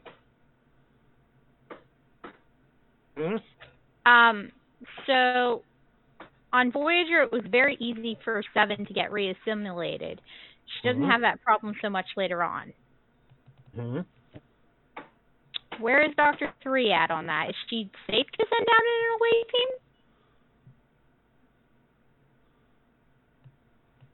You can go down to either the cargo bay or in sick bay while they're getting ready and ask her. Because she really does not seem super human. She doesn't seem very human at all. So do I do that now?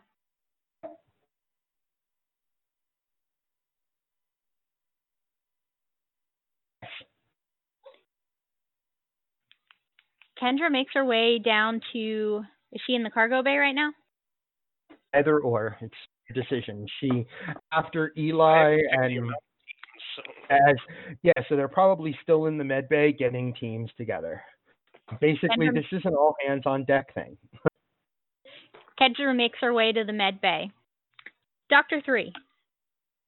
She looks up and does something that is probably a little bit amazing.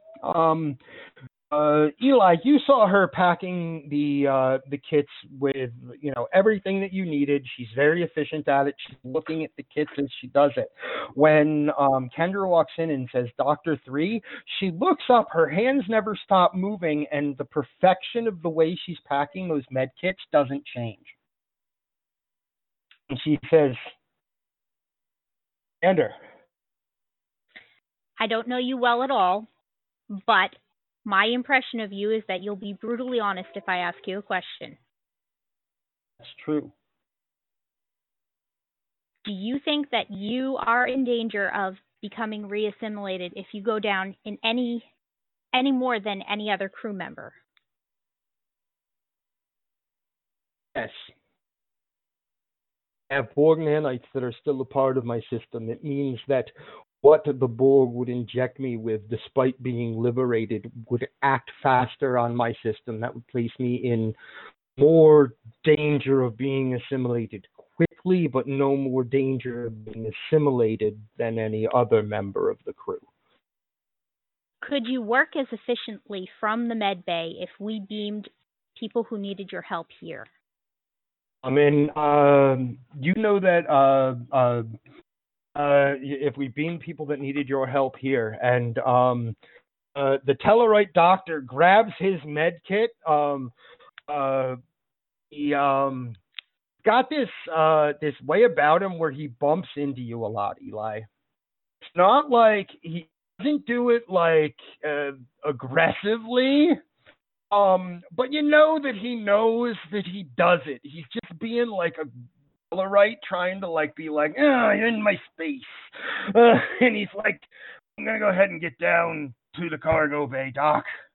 And a couple of the other doctors start grabbing their med kits, and he says, we were preparing to help the Borg that come aboard in the cargo bay. Yep. I'm going to go with them. I'm going to be part of one of the teams. I'm not hearing anybody. I'm typing a side comment. It's because, and it's of course because Dr. 3 simply waits for someone to say something. Well, she never answered my question. What was your question that she didn't answer? I'm sorry. If she could be as efficient working from the ship. Oh, absolutely. That is where I will be of the most help. All right. That sounds good then.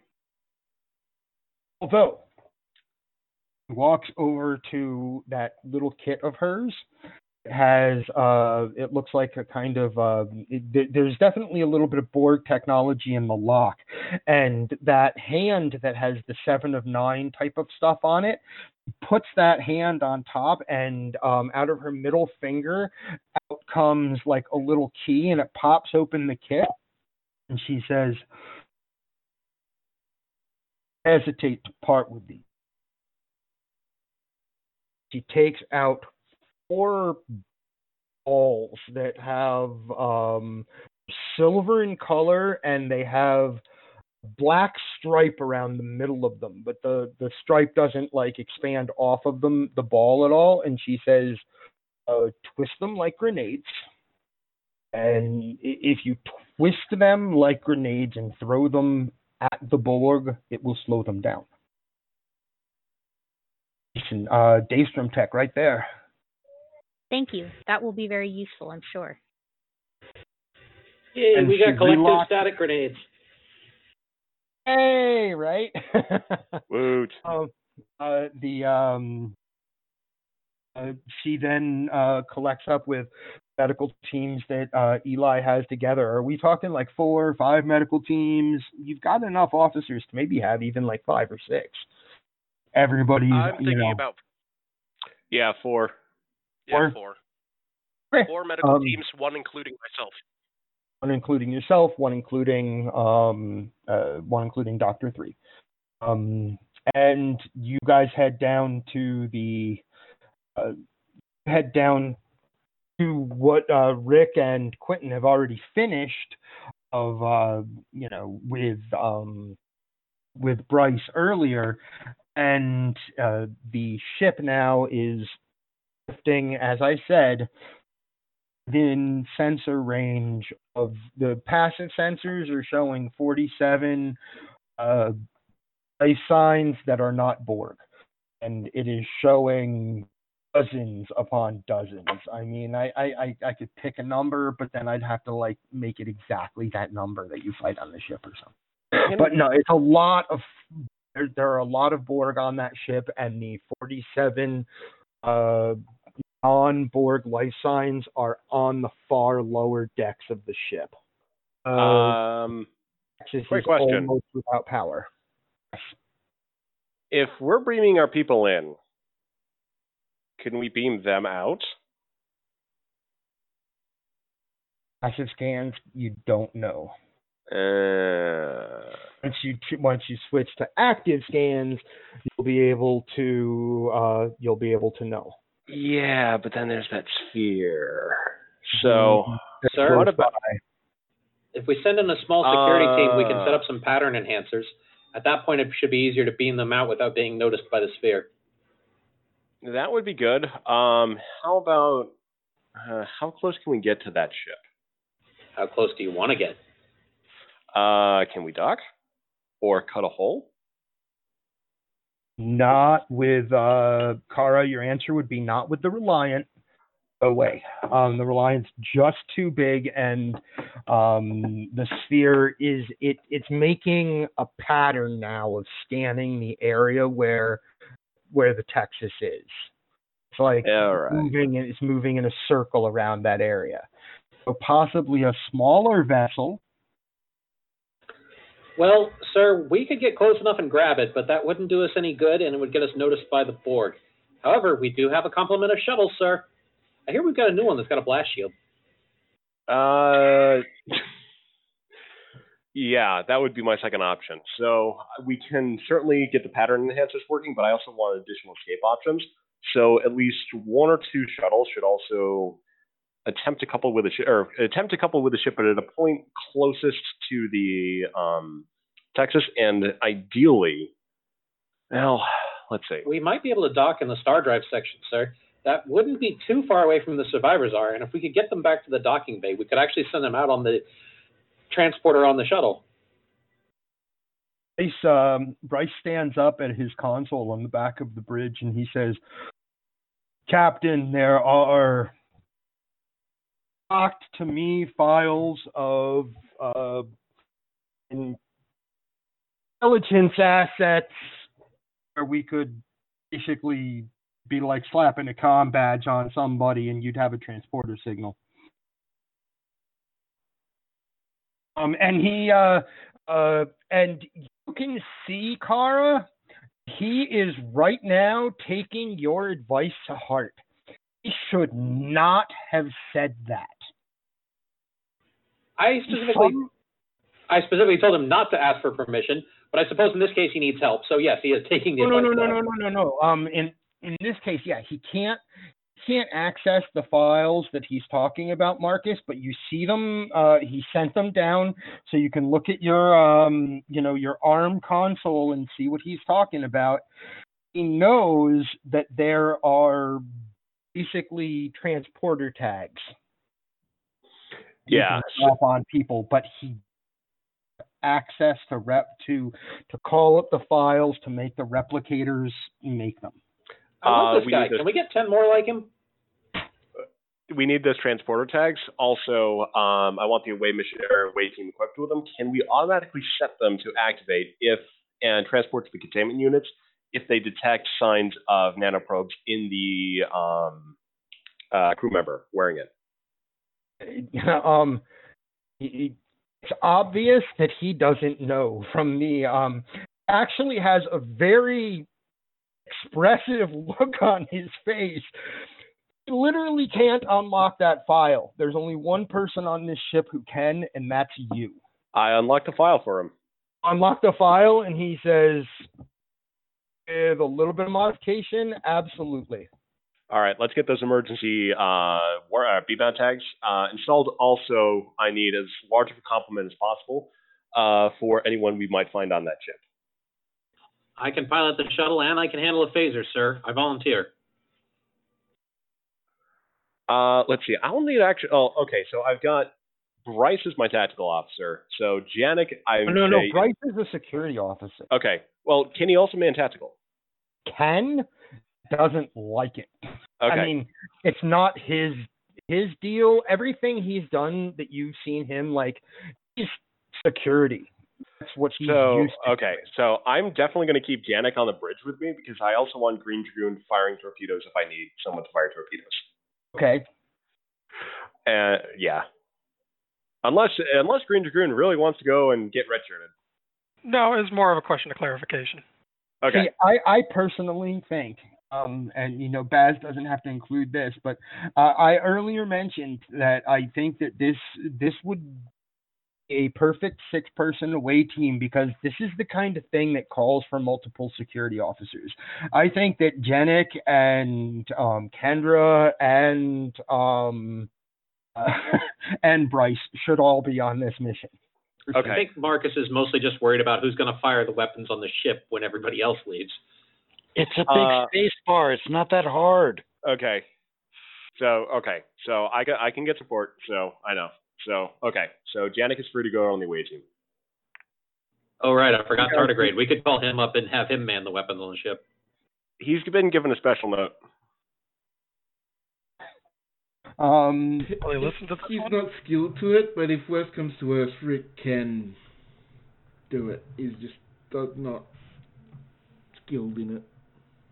We're about to beam onto a ship that has an absolute minimum of power.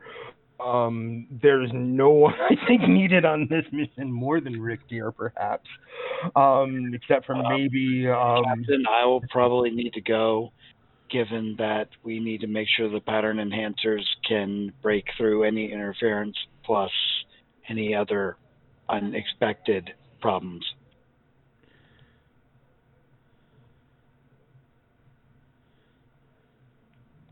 Wait, could you say that one more time? I probably need to go in order to compensate for any. Very good idea. Any variations in the brand new intelligence tech that you're arming the OAT with. 47 split 6 ways. What does that come out to be? Each of you is carrying like 7 or 8. Yeah, each of you is carrying like 7 or 8 pattern. Hot damn, my lucky number. So, that said, the Reliant Moon moves into the piloting seat, and he's actually very good at keeping Reliant in between. Keeping debris at varied levels in between Defiant and that sphere, and he also manages to kind of drift the ship so that when your shuttle launches, you're launching. You don't even need to more than like hit your power and then cut it, because you could drift and use maneuvering thrusters to make your way into their shuttle bay. Kara gives him a quick slap on the shoulders. Moon, the Reliant's yours. And it might remain yours. So when you say Moon, the Reliant's yours, and in the shuttle bay, he basically gives you like the perfect shot at fire your thrusters, cut them, and then drift through the Texas. And there is a question in chat. Do we need to replicate frequency modulators for our phases? No, in fact, when he is preparing the security teams, there are rules in Starfleet Adventures for force fields. This a true thing? Yeah, there was. I was looking at them. There's personal force fields. And it's a beautiful thing. That is a beautiful, beautiful, beautiful thing. Because in the shuttle, you basically have one replicator unit to replicate your equipment with, and on the first thing he does when he steps aboard is you guys have all of the phaser weapons are being produced. There is a slight delay when you remodulate the weapons, but it should be able to keep up with the Borg's adaptation, is what he said. Is what Bryce says. He says these should be able to keep up with the Borg's with the Borg's ability to adapt to what we're hitting them with. He has these was saying, they're an attachment to your belt that produce a force field around you. You now have shields. He makes essentially armored vests for everyone, but they're not like Discovery armored vests. They're like a 2409 version of like those Discovery security vests. And he steps away, and everybody is able to get their equipment very quickly out of this thing. It's like he steps up, presses a button, presses 3 buttons actually, because he sets it so that all of your weapons come out with a remodulating setting. No, it's not the motion picture vests. But all 6 of you have essentially like a away team, sort of like slightly armored version of your normal uniform, and the vest in the style of something from 2409. He steps away with a phaser rifle of some kind. I think Janik and Kendra, you're both trained in security, and so is Kara. He steps away with some sort of an automatic laser rifle of some kind. It's pretty long. So you guys can all have everything you want for going on to the Borg ship in terms of all of that. And hang on and don't yell. Kara, you need to make one of those amazing piloting rolls, because it is, in this case, it is daring and con. So your number is 12. You crit on a 5 or less. I am going to use, how many players do I have tonight? 1, 2, 3, 4, 5, 6, 7, 8. I am going to use 1 point of threat to up your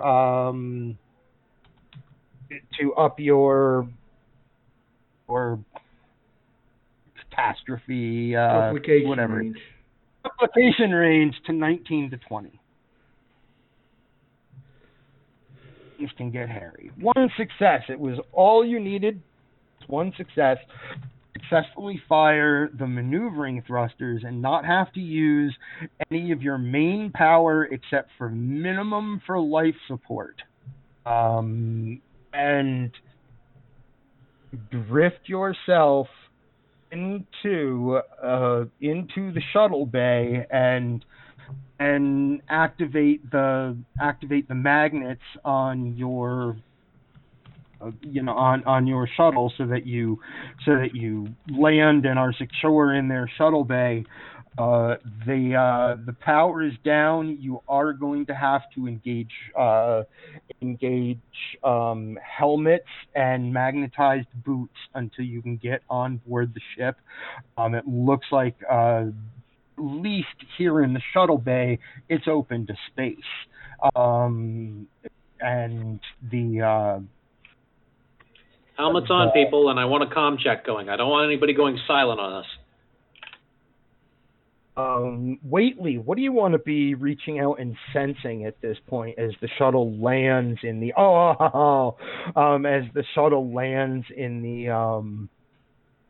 in the bay? What do you want to be trying to sense? Or not trying to sense, as the case. Waitley is trying not to sense the Borg. We'll put it that way. Can you focus on your team? He is focusing on the team. He is trying to focus on survivors. He's trying to focus on because he's at a station on the bridge. He is trying to specifically and explicitly focus on where they need to go and who they need to save, so that he can tell them where they're at and what situation they're in. But he is doing everything he can do to not read the Borg. Insight in medicine gives you a 15. Don't know why your focuses don't necessarily apply. Something is giving you focus benefit of 4 or less. So it's 15 with 4 or less being the critical. I'm going to spend my last point of threat on this. 19 or 20 are the bad times. So complication of 2? The complication of at 19 or 20. Which is going to be so much fun. Oh, man. Well, you put the complication in wrong, Waitley. Oh, did I? Oh. Yeah, the complication is supposed to be 19, not 2. Okay, there we go. Oh, in that case, my bad. In that case, it's simply 2 successes, no complications. Yay. Okay. Yeah, 2 successes, no complications. Survivors have diverted the power to the rearmost sections of the ship, which include engineering, a habitat area, station ops, which is on one of the low decks back there. Fortunately, the engine was not one of the things cut in 2. It simply, they just simply can tell that they have no power and that they're scared. Because you got 2 successes and not just 1, you can tell that there is at least one mind on that ship that is familiar, but you need to spend that last point of momentum that you have to get more information. I'm with everyone's permission, I'm going to spend that point of momentum. Do it. I think we might want to hold on to that until we actually get into a combat situation. We're going to be rescuing everyone anyway. Are you sure? Well, hold on. What happened? I suggest that this is one of those points in time that by spending 1 momentum, you can gain additional information. And that's what I would like to do. But we now have... So how many momentum do we have? 1. It's your last point for right now. Okay, so Marcus can spend a point of determination to generate 2 momentum if you really need it. Okay, that assuages me. Go right ahead. So is that a consensus? Because I think we've established we don't like to spend momentum without a consensus. Go for it. Do it. Do it now! Do it now, my gosh. All right, is your question the one that I see in chat? Do you feel Space Mom? Yes. The question. That's what I thought would probably. I just checking and all. You did say I sensed someone familiar, but I couldn't tell who they are. Yeah. I'm guessing that's who it is, so I'm reaching out to that sense of familiarity. There is a reason that the Borg are the Texas. You are sure the Texas went down very recently. This was a very recent attack, and that this all happened very suddenly. And that call of Borg is the reason that they are assimilating this Starfleet ship so efficiently. And the call of Borg has a very familiar mind. That's Space Mom. Waitley is going to go against his better judgment because, contrary to popular opinion, he does actually give a shit about people. He is going to focus on her. That really he does. Is going to locate her. She is advancing on the lower decks. You have with those successes and the more and the momentum for more information. I see what you did there, by the way. she is with a contingent of Borg who are who are fast assimilating the Texas from the inside out. You can now see from like the Borg's point of view where that kinetic cutting beam sliced the saucer in half. It's beginning to start, like, Borg stuff is starting to grow over the edges of the ship, where it was cut, and they are advancing down to the lower decks. You can tell immediately she is in charge, or they are in charge, or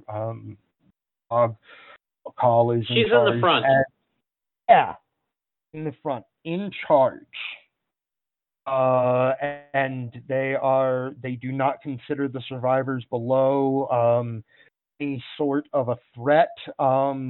You are aware before you leave her mind that she is calculating a new threat as they are assimilating the decks, and you see her boom down to the next deck along with her crew of Borg assimilating the ship.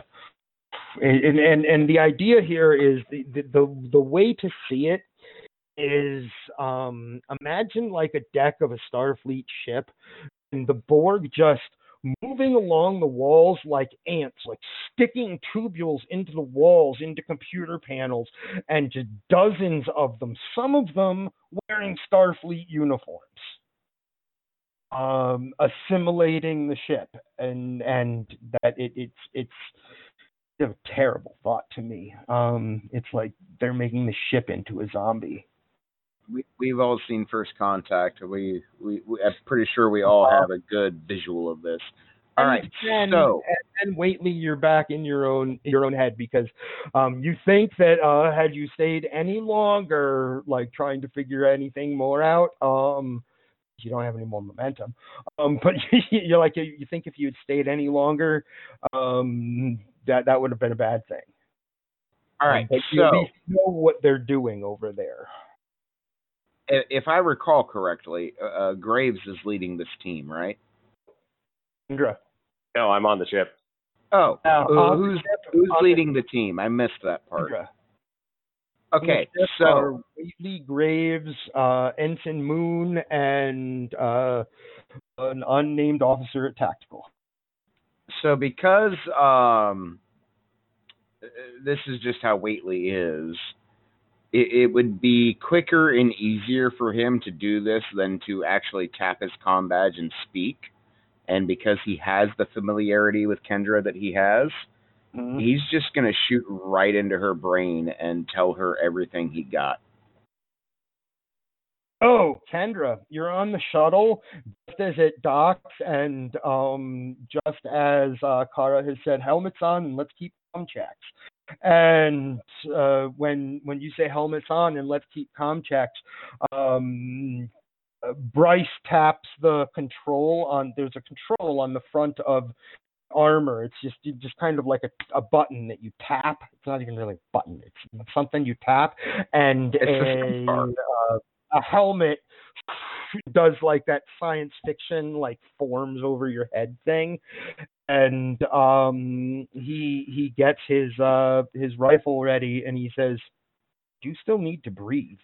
And stands at the door, ready to head on to the ship. And that's when you get this burst in your mind from Waitley saying, "Kendra, this is what I just found," and everything that you just heard, I think is what he tells you all of it. No! Ma'am, we're ready for the order to advance. Kara is with Bryce holding a position near the door, ready to sweep out into the bay and check for Borg. Commander, you're right. Yes. The last thing Kendra hears before Waitley cuts his psychic link, cuts his half of the psychic link, because he's going to be, paying attention, is I believe you and I both agree that this is an extreme priority. Yeah, and you unfortunately just got a very, very hard emotional and mental shove. And you're like, okay, this, yep, okay, and He's a counselor and a therapist. He's used to it. And away team, your helmets form, and the Bryce looks back and says, "Do we have a go?" Yes. The sound of the air escaping from the shuttle fills the air, even though in space there is no sound, just because it's sci-fi cool. The audience can hear it. The audience can hear it. I just want to note, I didn't tell anybody. I know. You guys all know something's wrong, but you don't know what's wrong. Exactly. Yeah. Yeah, that's exactly it. And he moves out, and Kara and anyone else moving out. He is a security officer. He is sweeping that shuttle bay, and he back and forth as he moves forward like 4 or 5 steps. Kara recognizes someone who's better than her, so she stays behind him and simply covers any blind spots he has. At the other end of the bay, they're not coming this way. Sorry, 3 what? Little people. Work. Kara motions to Janek and Bryce so that each of them can line up and take a shot at the Borg across the bay. Janek prepares and to take aim. Holds and waits for his order to fire. Kara does likewise and waits for Bryce's order. Bryce looks back at Kendra and says, "We don't have to engage them if they're not Starfleet and if they're not engaging us." We're going to try and kill as few people as possible doing this. If possible, use stun. If not possible, try to incapacitate, not kill. Should we have someone at least watch the shuttle since there are Borg in the area? He keeps his gun. He's still looking through the sight as Bryce steps back over to the ship, and he goes, "Don't you know?" And he taps something on the side. The doors close, and you see the shuttle. You basically see this. It's a blast shield, and it comes down over the front of the shuttle, and it comes down over the side, and he goes, "Blast shields." Oh, so that is the new one. Well, I guess our ride is safe for a while. Say, "Oh, so that is the new one. I guess our ride is safe for a while." And he goes, "We have the best in the fleet." He holds his gun up again and he says, "Yeah, they're not coming this way." All right, ma'am, you take point. The rest of us will cover you.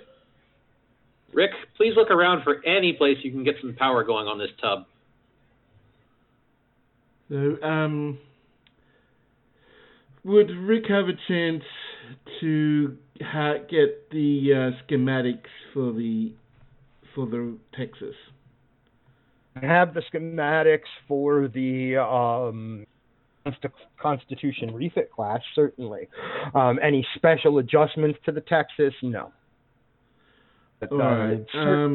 You could quickly find this is the way the Constitution refit was laid out. All right. So our goal is to get to the survivors first, correct? Correct. All right. So I will. Rick will examine we'll have examined the schematics and have a rough idea where to go. So he will direct them down whatever appropriate corridor, and looking for like any external like power supply things that he can put in to open doors or whatever if he needs to. there are still a large number of Borg at the front. You're coming in, essentially imagine you're coming in the middle of the wreckage. And okay, so how many? Okay, so there's a lot of. So we're just gonna have to. I know what I can do. I know what I can do. I'm not a great drawer, but I make drawings sometimes. Meanwhile, while you're drawing, Kara's just looking back at the Borg. You know, it's really creepy that they're just standing there. It's like they don't even notice us. You're looking through the sights of your gun. That's entirely what it feels like. It's like they don't even notice you. Honestly, if they were to come charging at us, screaming, that would be less creepy. She stopped sighting through the gun, just in case.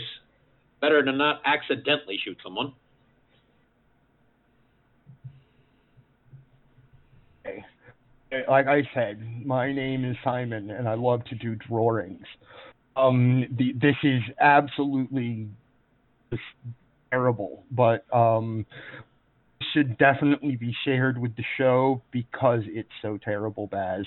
This is the basic idea. I'll be done in just one little tiny moment. You guys coming in. This is the part of the show where Rick is probably futzing with the cover of a Jeffries tube or something, so don't worry. This would be... This is also general information that you guys would be able to have. I just, yes, this is about to seem, oh goodness, it's totally a chalk drawing. But you know what? Chalk drawings are cool. You work with what you have. All right, so here's another question. Would Jeffries tubes be able to get us there in reasonable time? Absolutely. So, here is what you have. The entire front half of the ship, the big red thing, all of the saucer inside of there is gone. As you can see, it would have cut the bridge in half too. And the ship is just listing in space, fumes and power conduits just leaking plasma out into space around the ship, and the shuttle bay on the Constitution classes were high up on the back and close to the kind of close to the saucer. What you have is up in the saucer, there's still a lot of Borg life signs up there. Some of them very well may be Starfleet. You do not know. The ship had a complement of 600-ish people. You know there are only 47 on here that are not Borg right now. When you come in, there's still a lot of Borg.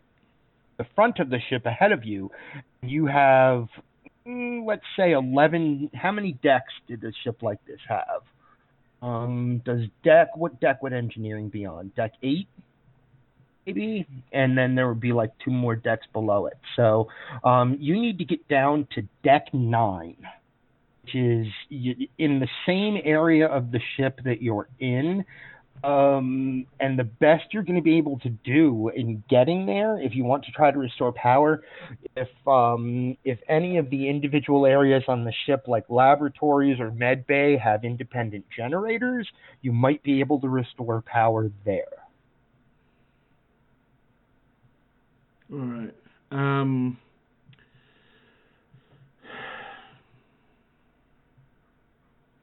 So in terms of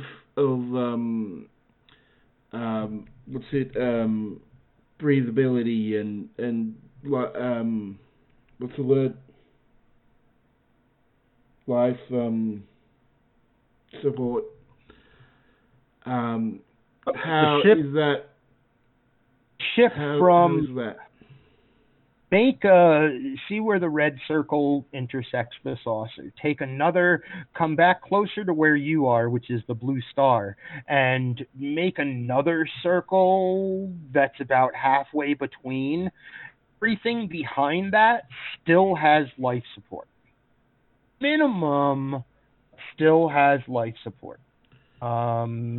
Most of the power, though, is being shunted below Deck 9 and below. It looks like there are force fields in place around engineering, but they are super weak. Boom. Thank you, Cass. Look at that. How many decks, man? There's a crap ton of decks. 28. Okay, so there's 51. Okay. That's 51 places that the MSD goes to, but it's still a lot of decks. We're gonna say, you know what? I'm gonna go with it's everything below Deck 9 and below is where most of the power for life support is being shunted, and there is. It's like somebody saying we can't afford to take force fields around engineering down. So there are still force fields there. You don't think this ship has a whole lot of, life or power left in it. And all of you step off of the shuttle bay, which, imagine walking in magnetized boots in armor with, these cool, 2409 helmets, and, you're floating across shuttle bay and looking out at both ends, looking out at the back end of the shuttle bay. There is simply no force field in place. That's just space there. And toward the front of the 500 crew, thank you. Toward the front of the shuttle bay, 3 Borg appear to be assimilating shuttle docking control systems. As you're leaving, Quentin, that's an easy scan for you to make. That's what they are assimilating at the other end of the bay, is docking control systems at this point. 3 of them in the bay. And all of you now move on to the decks of a Constitution-class refit ship. Movie Enterprise, essentially, with 2409 feel to it. And, like usual, Kara can't keep her mouth shut. She just looks at everybody. Everybody know the whole little rhyme, shave, and a haircut? We get to someplace inhabited. Make sure you knock on the door with that so that they know we're not Borg. I don't want to get shot by Starfleet today. Well, first we need to get there, and can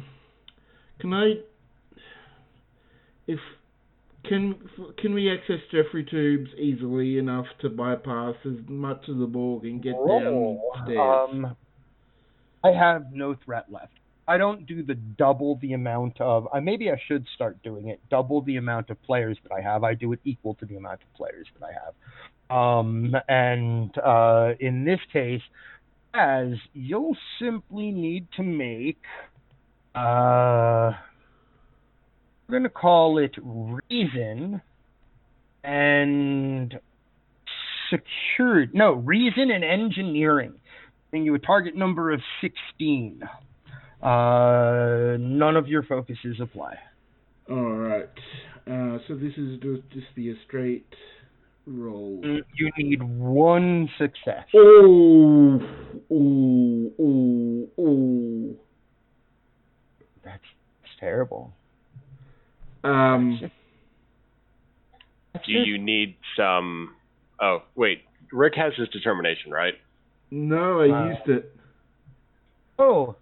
I can spend a point of my determination. Can anybody help? To give you 2 momentum. Oh, this is beautiful. Okay, right. So I can only re-roll one of these because I got 2 complications, nat 20. Mm-hmm. Normally that would be great in D&D and everything else, but... I know, right? Here we go. I love it. I think this has got to stay because you can't really do anything. I think, Didn't turn that into threat. If Whately is observing this, is there anything he can do to help? Nope, not at all. Damn it. Because you don't know any more than Rick knows. Rick, as far as Rick is concerned, the Jeffries tubes that he that he has found should get them down to Deck 8 and engineering pretty quickly, with a minimum of interaction with things that are occurring on the deck, on the decks of the ship. Rick, you are confident that Can I use you on Deck 8. threat to reroll one of those? Do what? You want to give me some threat? Give me some threat? Absolutely. How much threat do I get? That's the only option we have. Like, this is something I don't really want to, mess up. I mean, to be fair, we have noticed that Hippie is really bad about using threat. Oh, no. I know exactly what the threat would be used for this time. Okay, so I do get one success. One success and one complication, right? Yeah. Okay. You are certain you have found a proper bunch of Jeffries tubes that will put you down onto Deck 8. Deck 8 is engineering. I know that's probably not what it really is. I didn't look at the schematics.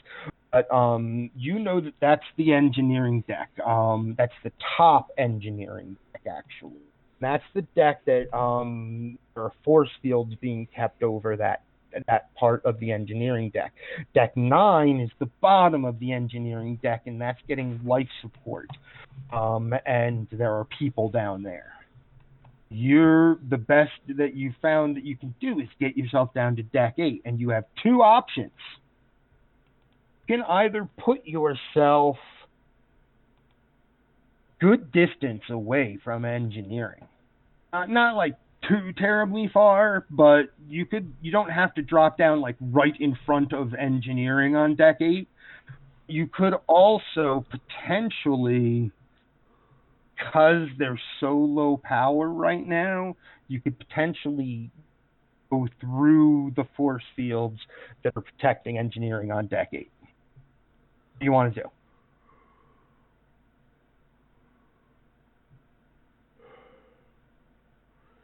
So if we go through the shields, they're likely to fail, or would they just likely to? No, you think you're positive you could do that without making those shields fail because they're so low power. Okay. It would be like a site transport through a really good door lock. Not gonna matter, kind of thing. Okay. Well.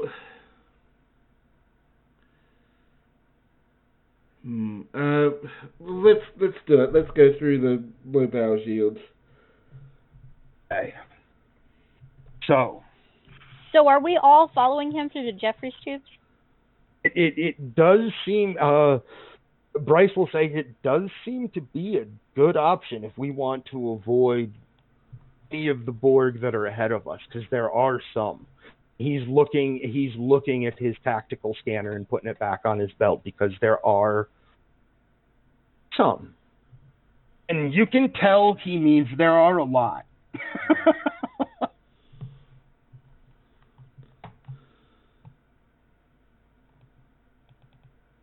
All right, Baz, you lead the way.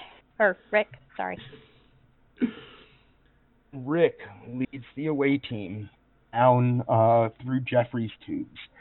This is incredible. This is such like a tense, like I'm imagining like that tense moment in a horror movie when you feel like something's about to go wrong, and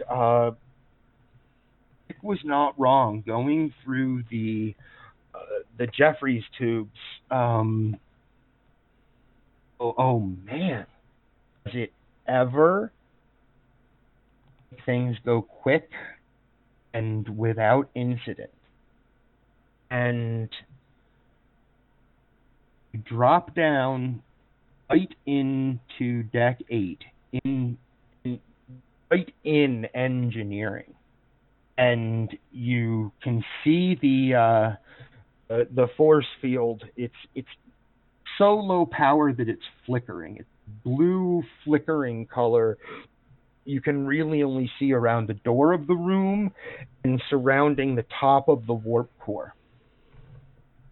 There are no Borg in here. Yet. Then, door to engineering flicks open. As in, like, something unlocks the door to engineering, and the door rises up, and through this flickering blue force field, you see Captain Jordan Cole, Borgified, with a dozen Borg standing on the other side of that flickering blue light, and she says,